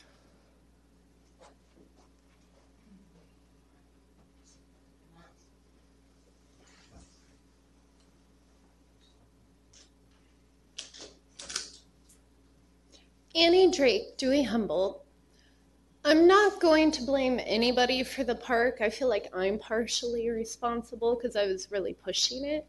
But I totally understand the EPA thing. However, most evenings, the people you see at the Butte Street Park are older teenagers, possibly younger adults. I recently, in the last few days, just met one of my neighbors because I had to call 911 on them and learned about who a few of these people I've been seeing at the Butte Street Park are. In the past, you may have known them when they painted the signs in there, and me and my other neighbors have gone in there and cleaned them up. They like to leave their pipes behind. Their teenagers that think smoking pot is cool. So in the meantime, right now, as it stands, our kids have nothing to do. I have bought tickets for Mortimer Farms for many of my neighborhood kids because they need somewhere to go play. And no offense, but I'm poor white trash. I cannot afford any more tickets to Mortimer Farms. So can we please come up with something, anything, for these kids to do? Because they're going down the wrong path. And I'm not sticking around to watch them all anymore, quite frankly.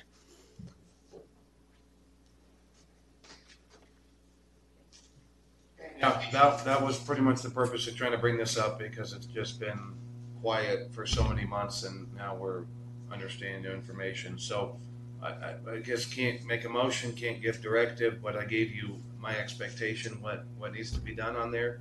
And we can, everybody's kind of like agreed with it. So the next thing, I hope it's not too lengthy, but the low water crossing and water issues that we've had along the area. Bruce brought up a couple of ideas and they went away with him, I guess, until recently. I actually had a meeting with Jay today, and I hope that everybody else might reach out to him and go look at some of the problem areas that he wants to address. He's, Dan told me himself that he's really interested in getting stuff done, getting some things accomplished.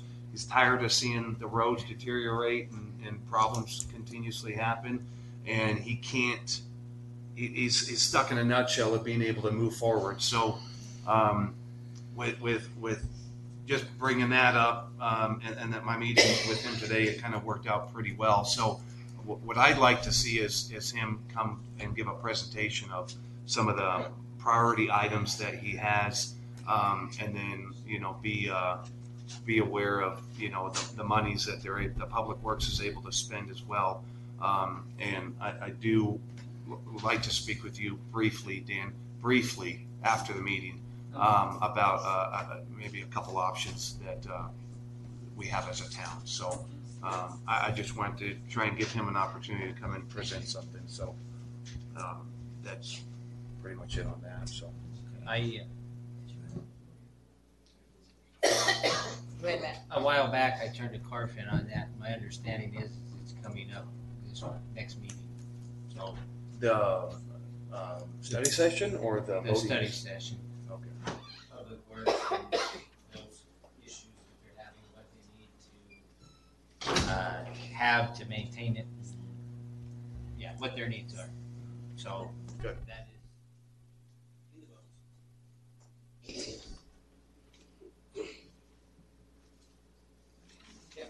So when it comes to the low waterways, we spoke months and months and months ago, and even before that, years ago, about the Army Corps of Engineers. Has anybody reached out to them yet? Because we keep talking about it, suggesting it, but it never seems to come to fruition. The first ones, actually, before Bruce left, he had been talking to the Army Corps, but before we actually talk to them, we need to talk to the Flood Control District and them as well. So that's, Jay and I the other day went out, he showed me like 5 different drainage issues that need to be prioritized by the council. And we're going to bring them forth because it's a matter of, how much they're going to cost to repair. Some of those issues have already been looked at, but one of the things I was going to bring up is about, Foothill Drive, Bradshaw Road. Those areas do have some issues on the crossings up there. Some of it could also be with railing that needs to be put up. We have several different issues. And what we're hoping is we can get those prioritized. Some of them have been allegedly engineered already, and we're trying to, find those documents. Engineered with a lot of fat in it for the contractor to make a crap load of money. So and that was one of the issues with those that area, if I recall right. That was the big issue. Because there's a lot. Mr. Chisholm brought up Ed Sands Trail. He brought up another one. There's stuff over off of Foothill and Sierra that are little side streets that I know of one that when their driveway floods, they can't get in for hours and out for hours and hours because it's a raging river in there, even though it's a wash 90% of the time. So yes, some of the issues that are being raised, and the reason why we do need to talk to the Flood Control District as well as the Army Corps is the fact that some of these washes sit on private property, and those washes, we cannot work on the private property, and some of them frankly need to be dredged or something to remove the sand. It's beginning to fill up our, every year we have to look at our culverts. So Mr. Gunn said that it is coming up at another meeting, correct? Yeah. Okay. It's submitted. All right. Thank you. You're always going to have sediment. You're always going to have fill stuff that clogs up the culvert. So it's just going to happen. So there's nothing you can do to expect the property owners to take care of their own ditches. Well, I understand it's their responsibility, but to get them to actually go out and do it, you're a better chance of winning the lottery. Some of the main issues we've been running into also is like I think I sent you a text on it, is that when certain people will dump their cuttings and stuff over, of course in the wash it's away from them, and when it rains it brings it on down and it will stuff up some of our culverts, and so we have to look at those things, figure out what's the best way to fix them. Yeah. Okay, Mr. Mayor. The directions to the manager. We can't have an extended discussion on that. Okay, the next one. Wait a minute, Mr. Mayor. Sorry, Thank Mr. you. Nolan. Yeah, my question is, why does these issues have to come to us for prioritization? Why can't the Public Works say, hey, this needs to be done, and the managers say, do it. Why does it have to come to us for prioritization? We got to give them money. Hey, we got the money. Jade is actually requesting that the town council be involved. And that's the point of the card coming up for Public Works. Okay. Next one, community center.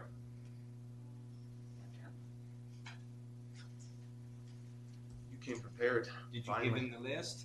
No. That would be nice to have the list. Yeah, I wish I had so the the audience I could follow have the along. list. I had to figure out what was there. The community center on Main Street, right? We tested the parcel. We did what we needed to for Agua Frida, and we took those steps. Ultimately, it needs to be planned, bid, and constructed, correct? And some of those issues are going to deal with, fire suppression, what exactly you want in it. And normally what happens on those type of things is we look at, a project manager on how to get that done. It can be anywhere from just a person that just oversees the construction to an architect or an engineer, whomever has designed it, if you're going to have to do that. But that has been on the back burner because of the town center, which it was connected to that as well. There was an ability of looking at properties that might suit us. And in fact, we had 10 different potential properties, narrowed it down to 2. One of them was a property that had already buildings on it. So it was a question of, do we hold off and see what happens with those items? That's not true at all. That's not true. Okay. It's not, because we talked about the community center before, and the way the list was going to go was the procurement problem that Bill had. It was explained after the fact that there was already a prefab building that we were going to discuss and get an idea about how it happened. And then a month or so after that, that's when we started talking about the town hall facilities, which is funny, next on my list. So, I mean, it just completely got sideways from that whole entire month of not even talking, not even bringing it up or anything. If that was, that might have been a misunderstanding on my behalf, because I thought because of that one particular property, it kept on being brought up as a potential community center, then it would not have made sense to build 2 of them. But I understand where that is at. So we'll have to go and sit down and do the process of planning it. Okay. But remember, you have to, well, you know better than I do, you build stuff. But you have to go through the process of first of all, figuring out where we're going to put the septic system, what kind of water we can get there, because I'll have to contact the Stuart McLean at the Humboldt because the report that I read, and I have reports from when they were going to put the town building on it. It looked like it had a 1 inch that came across at the time, so I don't know if it's bigger now or what they have done since then. But we're going to have to look at that. It's far more detailed than calling public. We are really stretching this. Sorry. Okay, so the update's nowhere. So then what's the update on the town hall facility? Right now, what we had the real estate agent from one of them ask questions dealing with the access agreement. I gave her the answers and then no response. I do know that the particular property has been the owners have been doing other projects at this time. So so I haven't had any response. The other piece of property, the person has referred on her attorney to talk to our attorney. And I think I'll be happy to talk at an appropriately agendized item. Okay.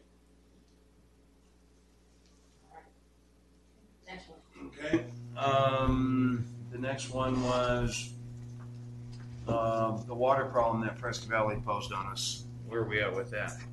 Okay, the recent meeting we had, potential impact of Prescott Valley's proposed 3-year phase-out program of limiting bulk sale. Water survey was posted.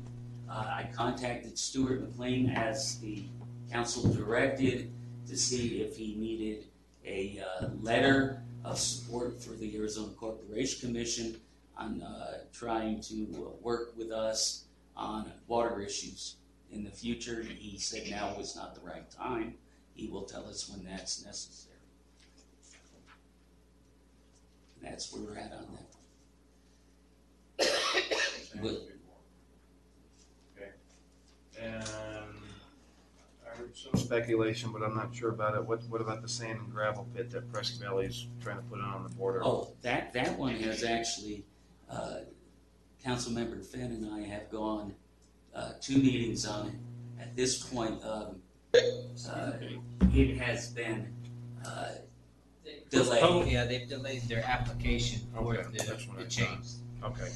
I wasn't sure if that was correct or not, so I heard it. It was. Okay. And then the last thing is we've discussed property for public works and getting them out of where they're at. Are we moving any movement on that, or are we just keep? Well, that's an ongoing matter. We really need a place for public works for the personnel and equipment. They don't have running water where they're at. You know, it's porta potty and no electricity, so they really need a place. It again is tied into the town hall center. However, at this point, we really need to locate a place. We had several identified, but they were excluded from further discussions. Now that we will have that work session, we need to bring it up again. The one I submitted specifically has that on it. For the study session. For the study Yes. session next meeting.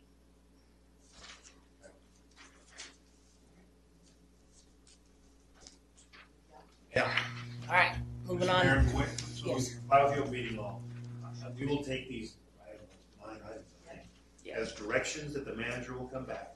It will be agendized, so the public will be aware that the items will be discussed at a meeting, and they can participate more fully. Thank you, Mr. Sim. Mr. Nolan, did you have your hand up? No, forget about it. Okay. Item 9F, discuss some possible action, Dewey Humboldt turning into a historical area. Mr. Barron.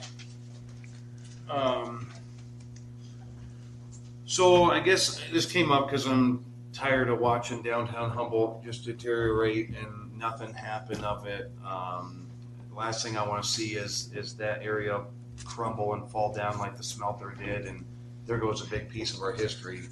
I know there's been lots of discussion in the years past about trying to do something with the area, purchase buildings, try and revitalize it. I know at one point in time in the later 2000s, 2008ish, they had like $300,000 allocated, council did, to put towards revitalizing the downtown area. In 2009, they went away with that money and haven't seen it since. So I figure it's time to bring it up again and see if we're actually serious about preserving our history and taking care of those buildings, whether it's designated a district if it's possible, maybe help in some form or fashion for somebody to get in there and revitalize them and bring them up to standards, or even if the town's interested in purchasing some of the buildings and creating something there, and not watch it just keep on dilapidating. So I don't know if everybody saw David Nystrom's email, but if you did, I mean, there was a lot of really cool history and information that he had in there that if you weren't fired up reading that before, you should have been afterwards. It was really cool what he had. So, you know, I don't know. Just wanted to get everybody's ideas and thoughts on it. So, All right, Mr. Finn. I think it's a good idea to answer your question on that. I did get Dave's email. He seemed very enthusiastic about it, along with his history behind it. To revitalize it, the most important thing would be to give incentive and actually show a possibility to investors to actually go in and spend money on it, invest it. A lot of that, from my understanding, is tied to utilities, and the lack of utilities is part of what they're looking at as a hindrance. All right, Ms. Lance. So, not to put you on the spot, but I know that you are the Spotlight. attorney for several revitalized old towns that have become huge. When it comes to that, what would be a first step that you would suggest? Vice Mayor brings up a good suggestion. There's a good question. And this came up actually at one of the members of the General Plan Steering Committee asked this very question. There are three things you can do. Some are easier than others. The easiest is historical preservation. That is to bar the demolishment of historical structures. The next easiest is where the Vice Mayor's going, and that is creating a revitalization district where you can put money into the revitalization district. But that too is limited by, as Councilmember Fenn pointed out, is do you have the facility, utilities for development? But that's something you can consider. And as you all asked about the sewer fund gives you the opportunity to be changing your code, changing your zoning code, your plan, changing your zoning code, and creating opportunities that are consistent with the culture of the town. Having done that, I think you could then, in effect, create a revitalization district and agree to put back sales tax to promote it. The hardest, and we've tried this in Jerome, is aesthetics. The law constitutionally doesn't like government telling property owners what paint they can paint their exteriors. Having said that, I've looked at a number of where they say we don't want hotels and motels in this historical district. That's a use, we can do that. But I'm not sure, and I think I said this before, Sedona wanted to have the Golden Arches be turquoise.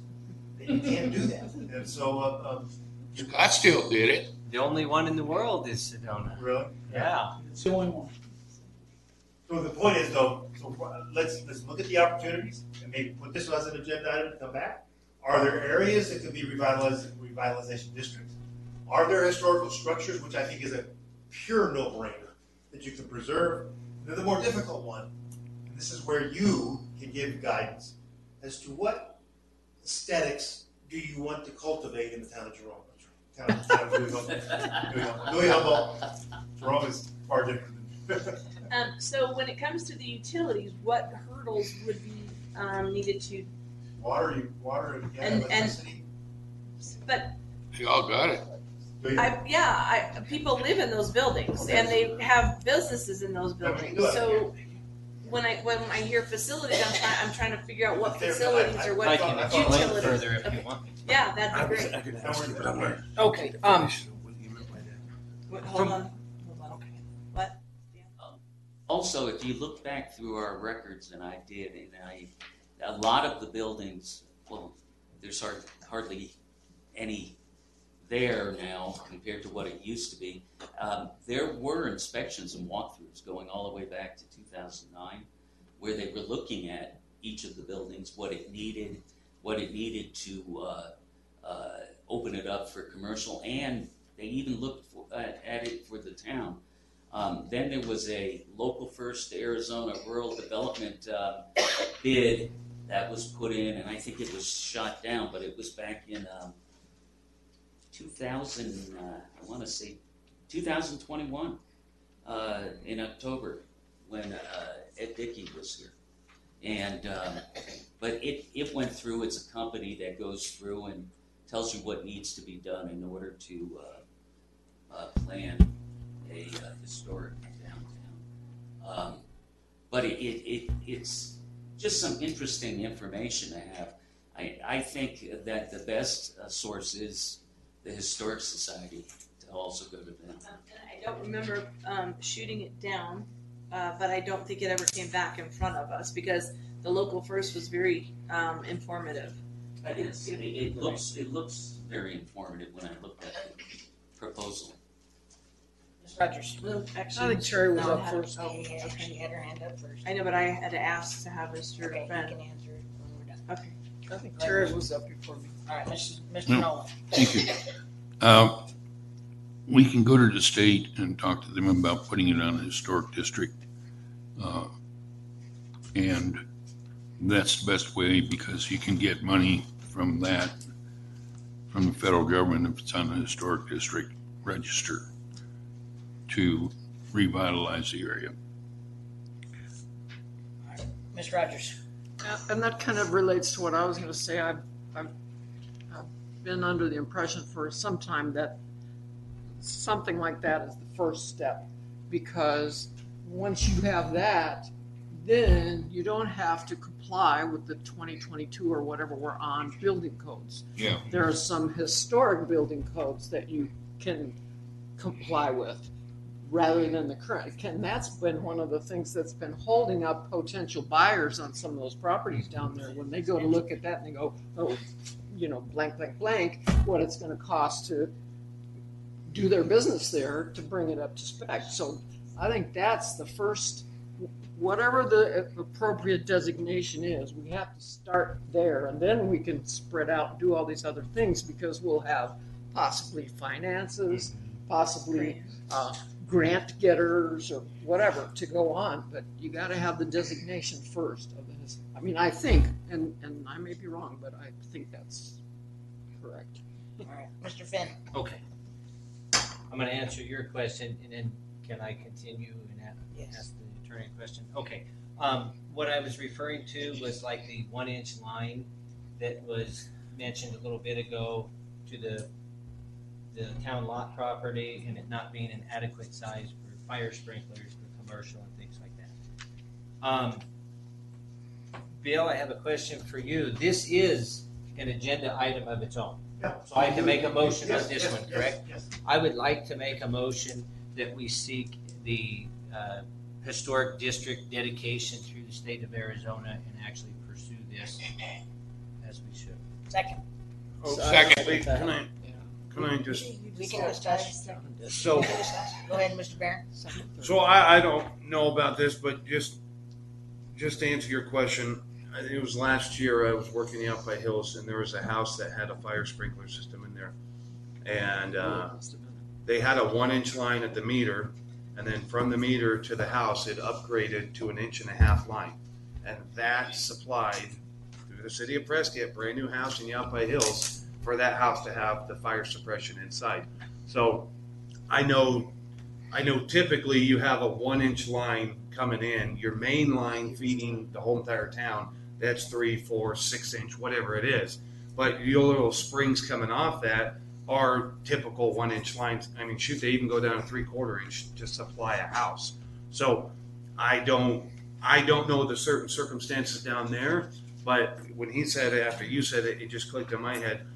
You might be able to have off the meter coming up an upgraded line that would still supply the demand that you need for whatever suppression, whether it's a community center or those other buildings or whatever. So, Ms. Lance. So with his motion and the seconds, have we reached out to the owners, and are they in favor of this type of thing? Would it be in partnership with them? Would we be doing it arbitrarily if they don't want that? These are things that I have a question on, just because I don't want to make someone else's life harder, even though we all want to see those buildings brought up to a beautiful situation. Mr. Sims. No, you can't. I mean, we have a Personal Property Protection Act in that. So if you were to take steps to cause an existing structure to be subject to a zoning regulation that increases cost, you have a damage claim against you. The goal is, Flagstaff did this, that they demonstrated that in fact increase the property values by having these recommendations. Again, it would be you reaching out to the property owners, explaining to them why it's important, hopefully getting their consent. If you can't get their consent, then you're going to have to justify the change as not diminishing the value of their structure so that they don't have to claim. So can we reach out to? Yes, you in should. this motion, or do we Yes. need to put it in the motion? Do we just direct the manager? That's part of. Or the attorney? Direct, I think you should say, what I'm hearing is make the application for an historical district. I think embedded in that, if we can find, we may come back to you and say we'd also like to do a revitalization district if we can generate sales tax. And we will, once we get the information, communicate, we do need a general area. Yeah, that's what I was going to say. Don't you have to draw a line? Don't you have a map? Identify a general area. So are we going to come back to you with that, or are you going to tell us? I say from 69 all the way up Main Street to the Superfund site.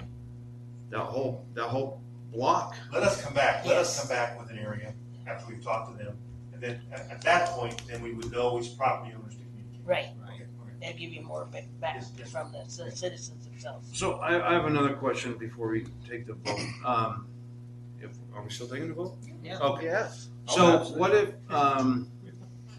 what if the property owners are willing to sell the building? Is there grants or some sort of an opportunity to help in purchasing that? Being a potential downtown historical district or whatever we want to call it. Are there grants to help the town to possibly acquire the properties if we have some reluctancy from the property owners and they say, well, why don't you just buy it instead? Are we just missing that option of possibly? The biggest problem with this town is we have no property. We have no acquisitions. We have nothing to sit there and get any type of revenue or anything off of it. And if we have an opportunity, I don't know why we don't try and take it. We'll come back. Jerome, SHPO has some grants, but they're meager. Yes. So I don't think you can put all your eggs in that basket. But coming back to you, we'll come back to you with recommendations as to an application, recommendation as to an area, recommendation as to grants, and then once we identify the areas and get your authorization, we will meet with the property owners and explain to them why we think it's in their interest. When do you think you can have this by? Not by noon tomorrow. Say the first February meeting in February, or is that too soon? Well, the problem, not too Dan and me. I'm not sure SHPO will respond rapidly, and so we'll come back to you. Given the 9 list, I don't want to be number 10 on your list, so we'll come back in February. Okay. 2024, right? Yes. There may be also rural development monies available as well.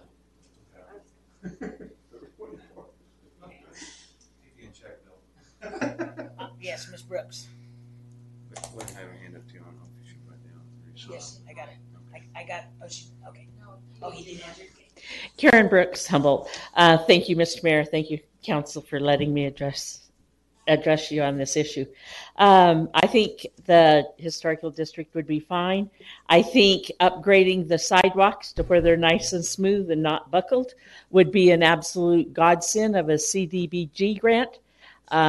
Since those, I'm not sure where our CDBG grants are. And at the same time, I think we are to go ahead. I know back in 2021, if my poor old memory is working at all, I thought we authorized $75,000 to work with Local First Arizona to get this started. And I see that never happened. So I think it's too late for this year's budget, but I think right now that you guys are to make notes or whatever and to put it for our 2024-2025 budget to put the money aside and start working with them, get ideas, and it can work in tandem with setting it up through the state and the feds and everything. And we can have we need to get the buildings assessed also and say, be knowledgeable about what these buildings were, what the potential is, I know the old store that Mark had has the tin ceiling and the hardwood floor and things. You know, they have a lot of assets. Now, the old electric appliance store, which is the yellow that's now painted disgusting yellow. Anyway, it's a little bright. Anyway, the Hot Point store, that's what it used to be. Anyway, I heard its whole roof is going and everything. So, you know, we need to know what's on these buildings and everything. One thing that no longer is in existence is this old sewer system that these buildings all used to be on. Now they're going to have to go to some type of septic systems. I've already done that. So, have you? On all the buildings? Okay, fantastic. So that's taken care of. So, you know, these are things that everybody needs to know, and we need to do it. And I'd like to see a nice new sidewalk and maybe some trees and things to start beautifying. If we beautify the main drag, that entices people to beautify the buildings. Thank you.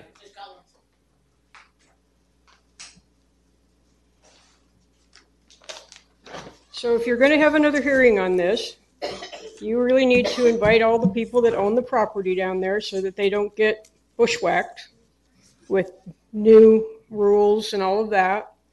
There is a code in I don't have the number, it's called a pre-existing non-conforming use code, which means that if you are vacant or discontinue use of a commercial property for 1 year, you have to bring it up to code, which is stupid. We need to get rid of that because that's probably not helping us at all. You need to involve the property owners. You can't just jump on these people and say, well, we want to do this down there. It's not fair to them. It's not fair to anybody. So, and then if you're also going to have to follow the Secretary of the Interior's standards for treatment of historic properties. So that's feds, which won't be fun. And it's not going to make people down there happy, I don't think.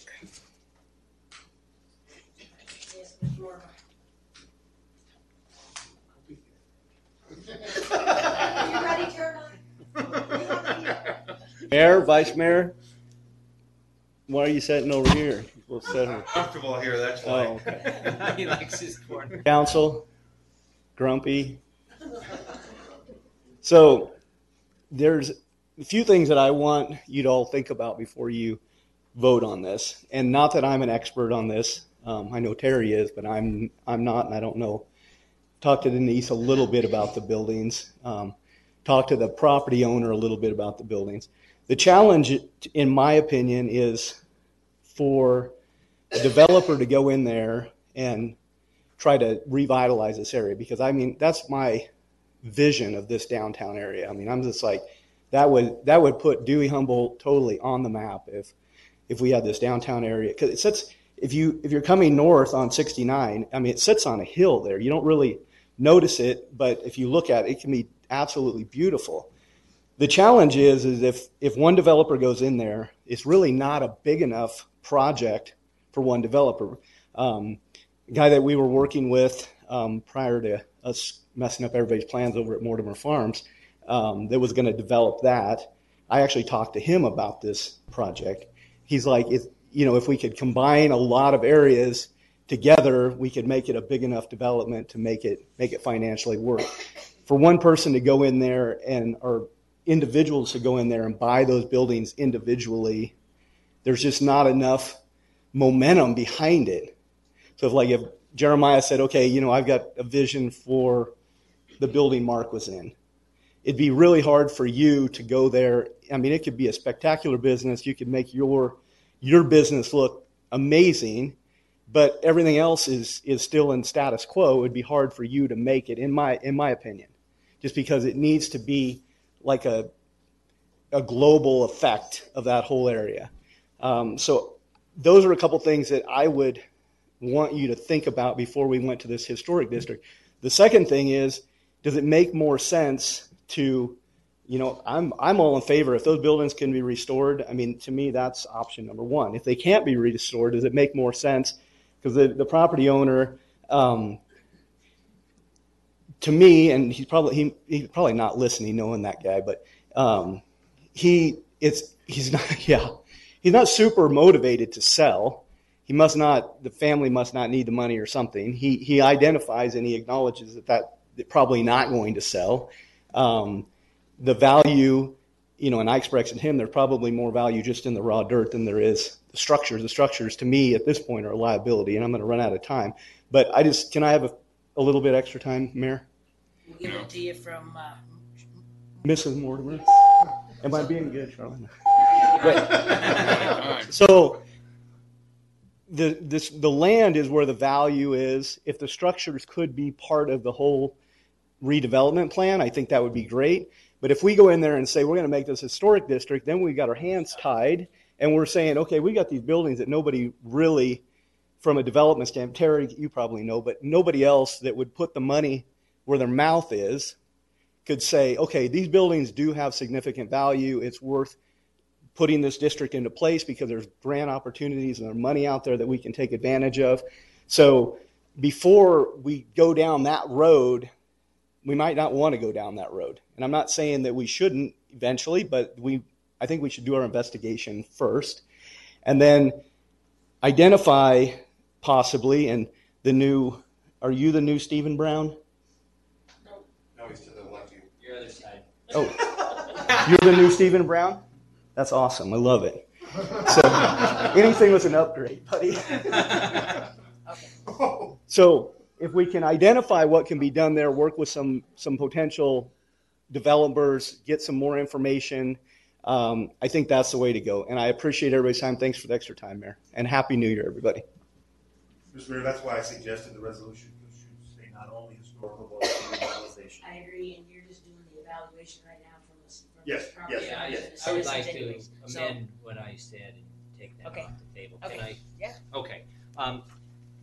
I would like to move forward in possibly creating a historic district on Main Street, Humboldt. Seek applications from the state, identify areas and property owners, and discuss possibilities of the district with owners for their feedback, and investigate and compare the historic district versus development. I'll agree to that second. Second. Okay. All right. Yes, Ms. Rogers. I wonder if you would like to adjust it a little bit, not to limit it to Main Street, because there are some historic buildings and structures farther out in the community. Historic districts in Humboldt. Yeah, you go. Can you guys bring back the Okay. text? Yeah. All right. Yep. Perfect.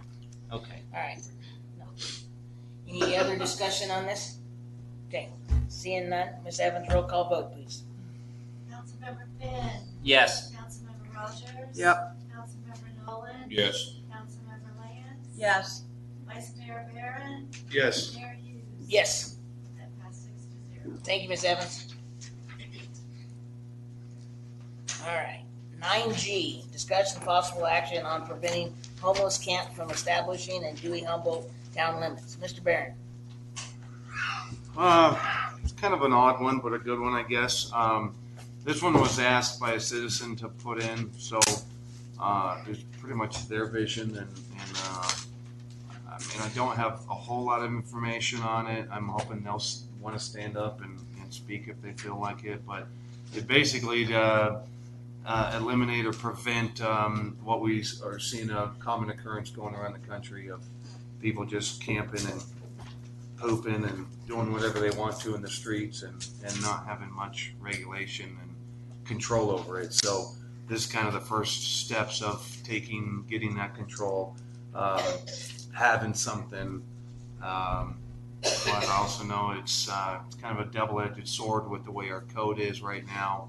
It poses some sort of issue. So I'm hoping somebody will help clarify the Okay. vision or understand it. So Come on up, Ms. Collins.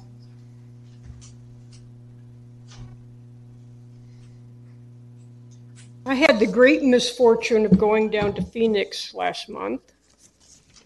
Very big misfortune of going down to Phoenix. And the homeless camps are kind of gone, except for little groups. we don't really have anything dealing with public nuisances like taking a bath in public and things like that. Those are you can't tell them they are not allowed to sleep on the street because of Martin versus Boise. Ninth Circuit Court's fine with that. So you can't tell them you're not allowed to sleep on the street, on the side of the street, but you can control unacceptable behaviors and discourage it. Glendale, I think earlier this year, passed a law against panhandling. So we're pretty much open territory until we start taking some action as far as preventative measures to make this. We don't have a problem. I've seen some things occasionally in downtown in the park before it got all emptied out. Every once in a while you'd see somebody sleeping on the picnic bench or whatever. But I think it's something worth getting ahead of before it catches up to us. I know Prescott has done some things about this. And if we don't do something and get ahead of it, we're kind of like a open season. Thanks. Yes, question would be for the town attorney. How much of this can we fall back on Title 13 and not actually bring into our code? Almost none of it. Okay. Problem is, the Ninth Circuit out of San Francisco has created a law that creates problems for cities nationwide. The Eighth Circuit in Orlando came to a different conclusion. The Ninth Circuit held that if you wish to cause someone who is homeless from sleeping in a park, the only way you can charge them with a crime is if there are available accommodations for them. So that's why you're seeing Mesa, Glendale, Tempe, all creating public. Phoenix. Yes. Sorry, Phoenix. Well, I'll get there in a minute. Okay, yeah. Phoenix screwed up. Yeah. Phoenix did it put before. them on camp, Right. and then they let them acquire personal property. Right. And the federal court judge said you can't take the property. And so, but here's the bottom line: is I did a 2-page ordinance for the city of Wilcox that, in effect, we call it urban camping, and we bar people from sleeping in parks. The Ninth Circuit case doesn't allow that unless Winslow has available accommodations. So they IGA'd with Tucson and paid for it to cause, so they could clear their park. There was one park that was terrible. I disagree. You do have the ability, that's your Title 13. It's not 2013, it's your own nuisance in Title 28. Is you can bar people from sleeping on sidewalks or in the street, because those are public thoroughways. LA's done that. LA has a camping ordinance that says you can't sleep on streets, you can't sleep on sidewalks. The minute they get to the park, the only way to keep them out of the park is if you have available accommodations, and you don't. And so what I suggest, I will give my 2-pager to Dan, and I think we'll put this on an agenda item. But the problem is, this is only enforceable. Well, I guess my question is, do you have a problem? No, Yes. not yet. We don't have it yet, but this would be a good way to start. And perhaps the reason why we don't have it yet is, like Mrs. Brooks said, our sidewalks are not that wonderful. Our roads are kind of messed up. We keep them that way.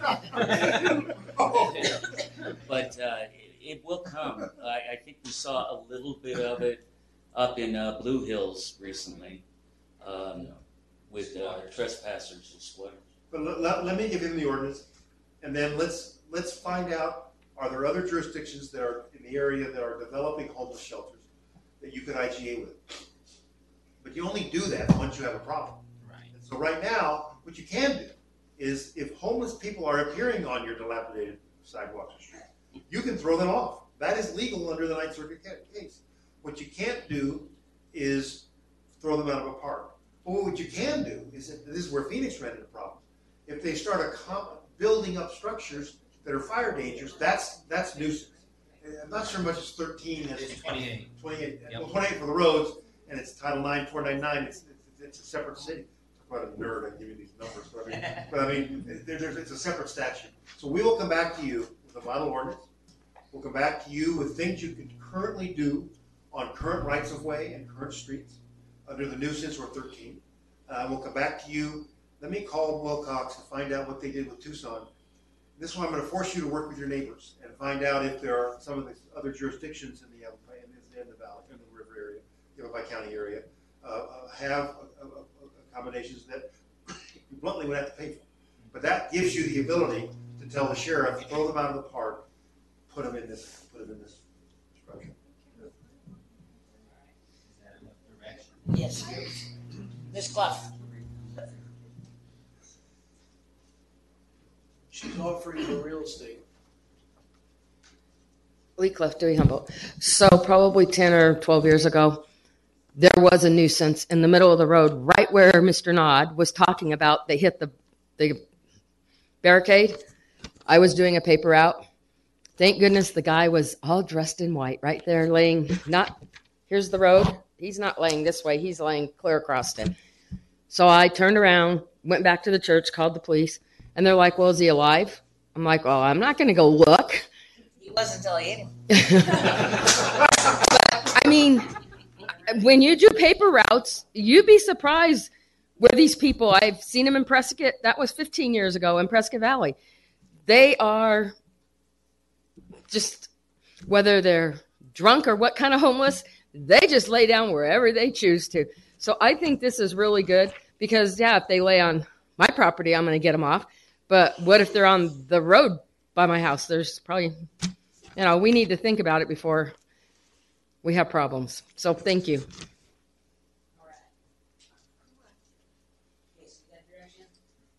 All right. Any other discussion? You happy? I'm just asking if he's happy. All right. Item 9H, discuss the possible action on 6-month review of Dan Field. Mr. Barron. Yeah, I believe, depending on the time, difficult to find a signed copy of your contract.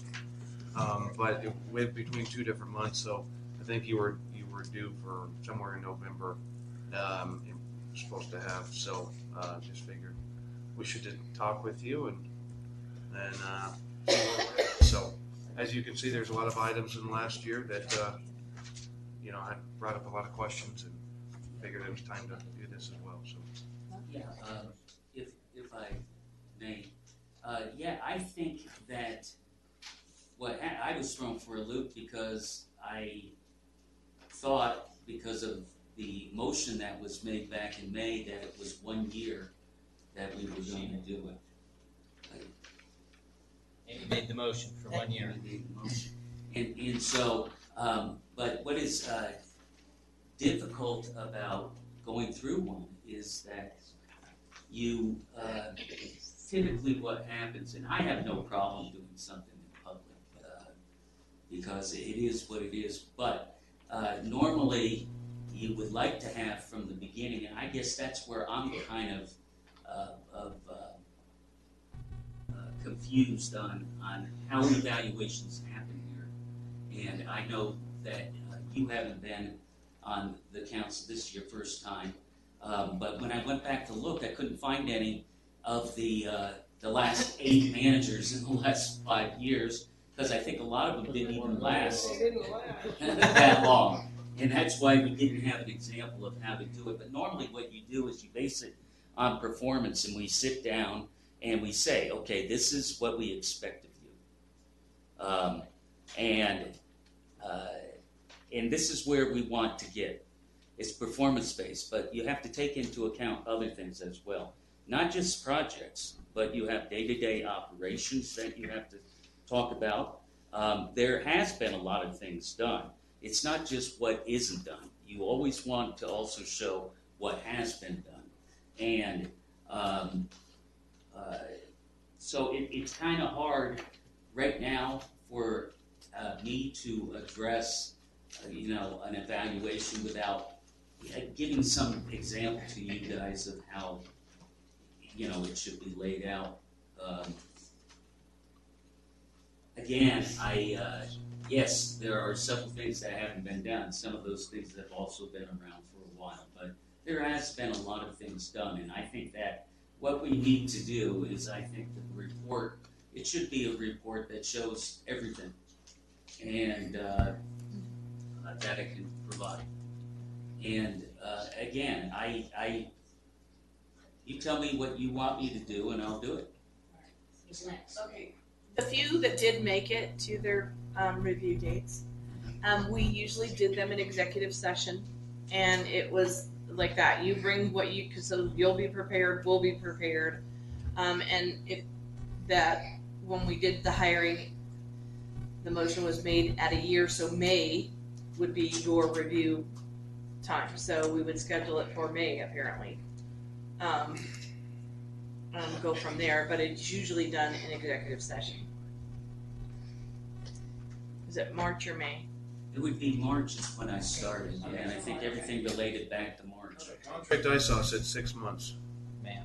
Yes, In the Mr. contract. I don't have a contract. Mr. Field. Oh, sorry, no, Mr. Fenn. Mr. Fenn. Same person. I don't want to get it confused, but when this came up, there was a motion made by Amy. I made a motion. It went from 135 to 125. The 125 had a 6-month review tied to that motion. That motion did not pass. We all voted against it. I voted no, so did everybody else. Amy's motion came back up, and it was for a year from the date that he started.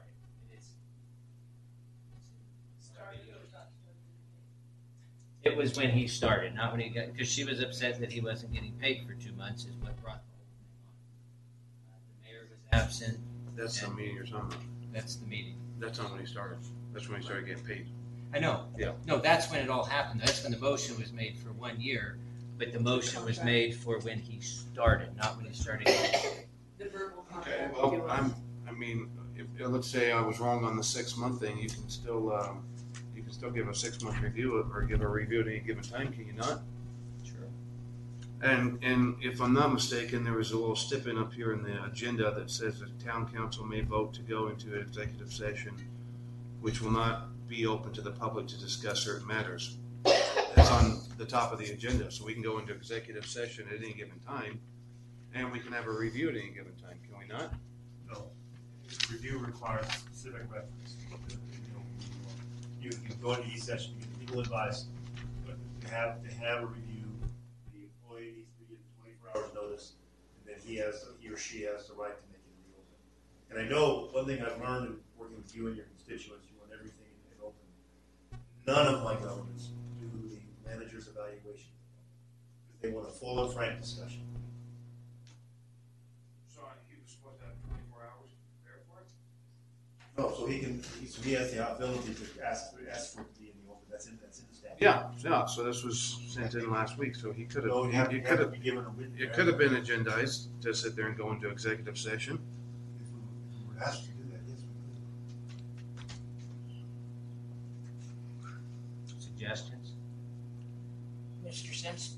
So whatever, if this council wants to review it sooner than March, I think you can give us direction tonight because it's on the agenda to set up an evaluation sooner than March.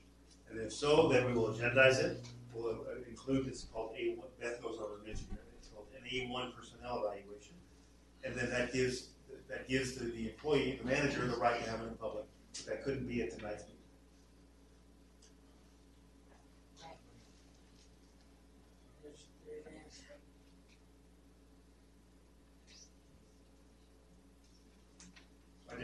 We have no direction. I have a question. Thanks.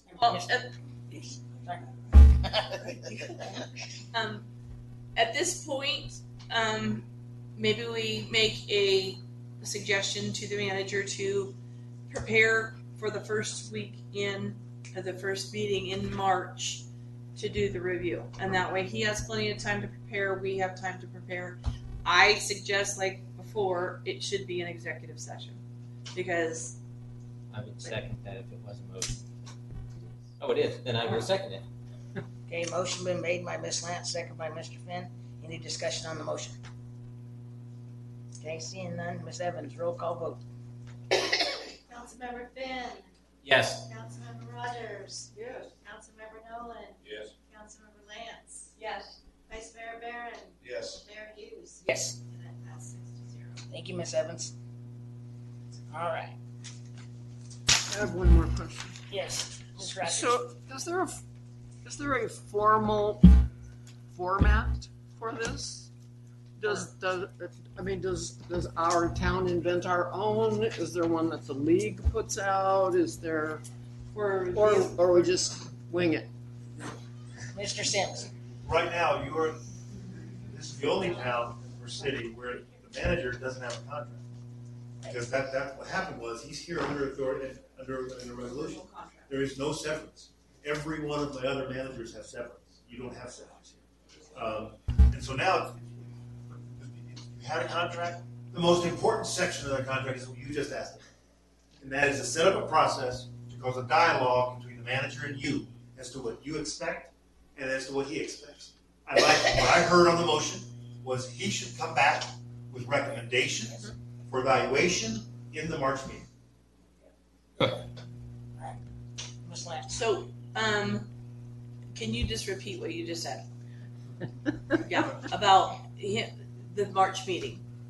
I think the direction is by resolution, by motion, is that the manager's been asked to prepare a list of evaluation criteria that he would like that he is going to propose for you to evaluate. Well, you get to do the evaluation. You may want to change that list. So the motion was to prepare a date for the evaluation. And what Councilmember Rogers. I can't know my glasses on. Sorry. She asked about what's the format. Normally, it would be the manager proposes, you review and respond, and that becomes the template for doing the evaluation. This could be and this is all A1. It's confidential. He would send to you what he proposes. You could respond. Now, well, that's a problem. You can't respond. That would be an open meeting law violation. So I think what he could do is he could send you his list, and then you could in the course of the session, you could have your own questions to build on the list that he gives to you. If we do it before, there'd have to be another meeting before March for you to have all that. Now, and when you say there's no contract, there is a contract. It's a verbal contract. Yes. So it's not like he has no contract, but there's no written contract and no severance pay. Correct? Technically, an employment agreement over a year has to be in writing or it's unenforceable, so he has no contract. But that's the beauty of what he's giving you. There's no severance, and you get to call all the shots. Normally, the manager's agreement carves out a bunch of things. You never signed a piece of paper, Dan? No? Okay. You signed a check. Yeah. All right. So moving on to item 10, considering possible action on additional special sessions, town meetings. There is none. So we'll move on to item 11, which is to adjourn at 9:03. Thank you all for coming. Thanks everybody for coming.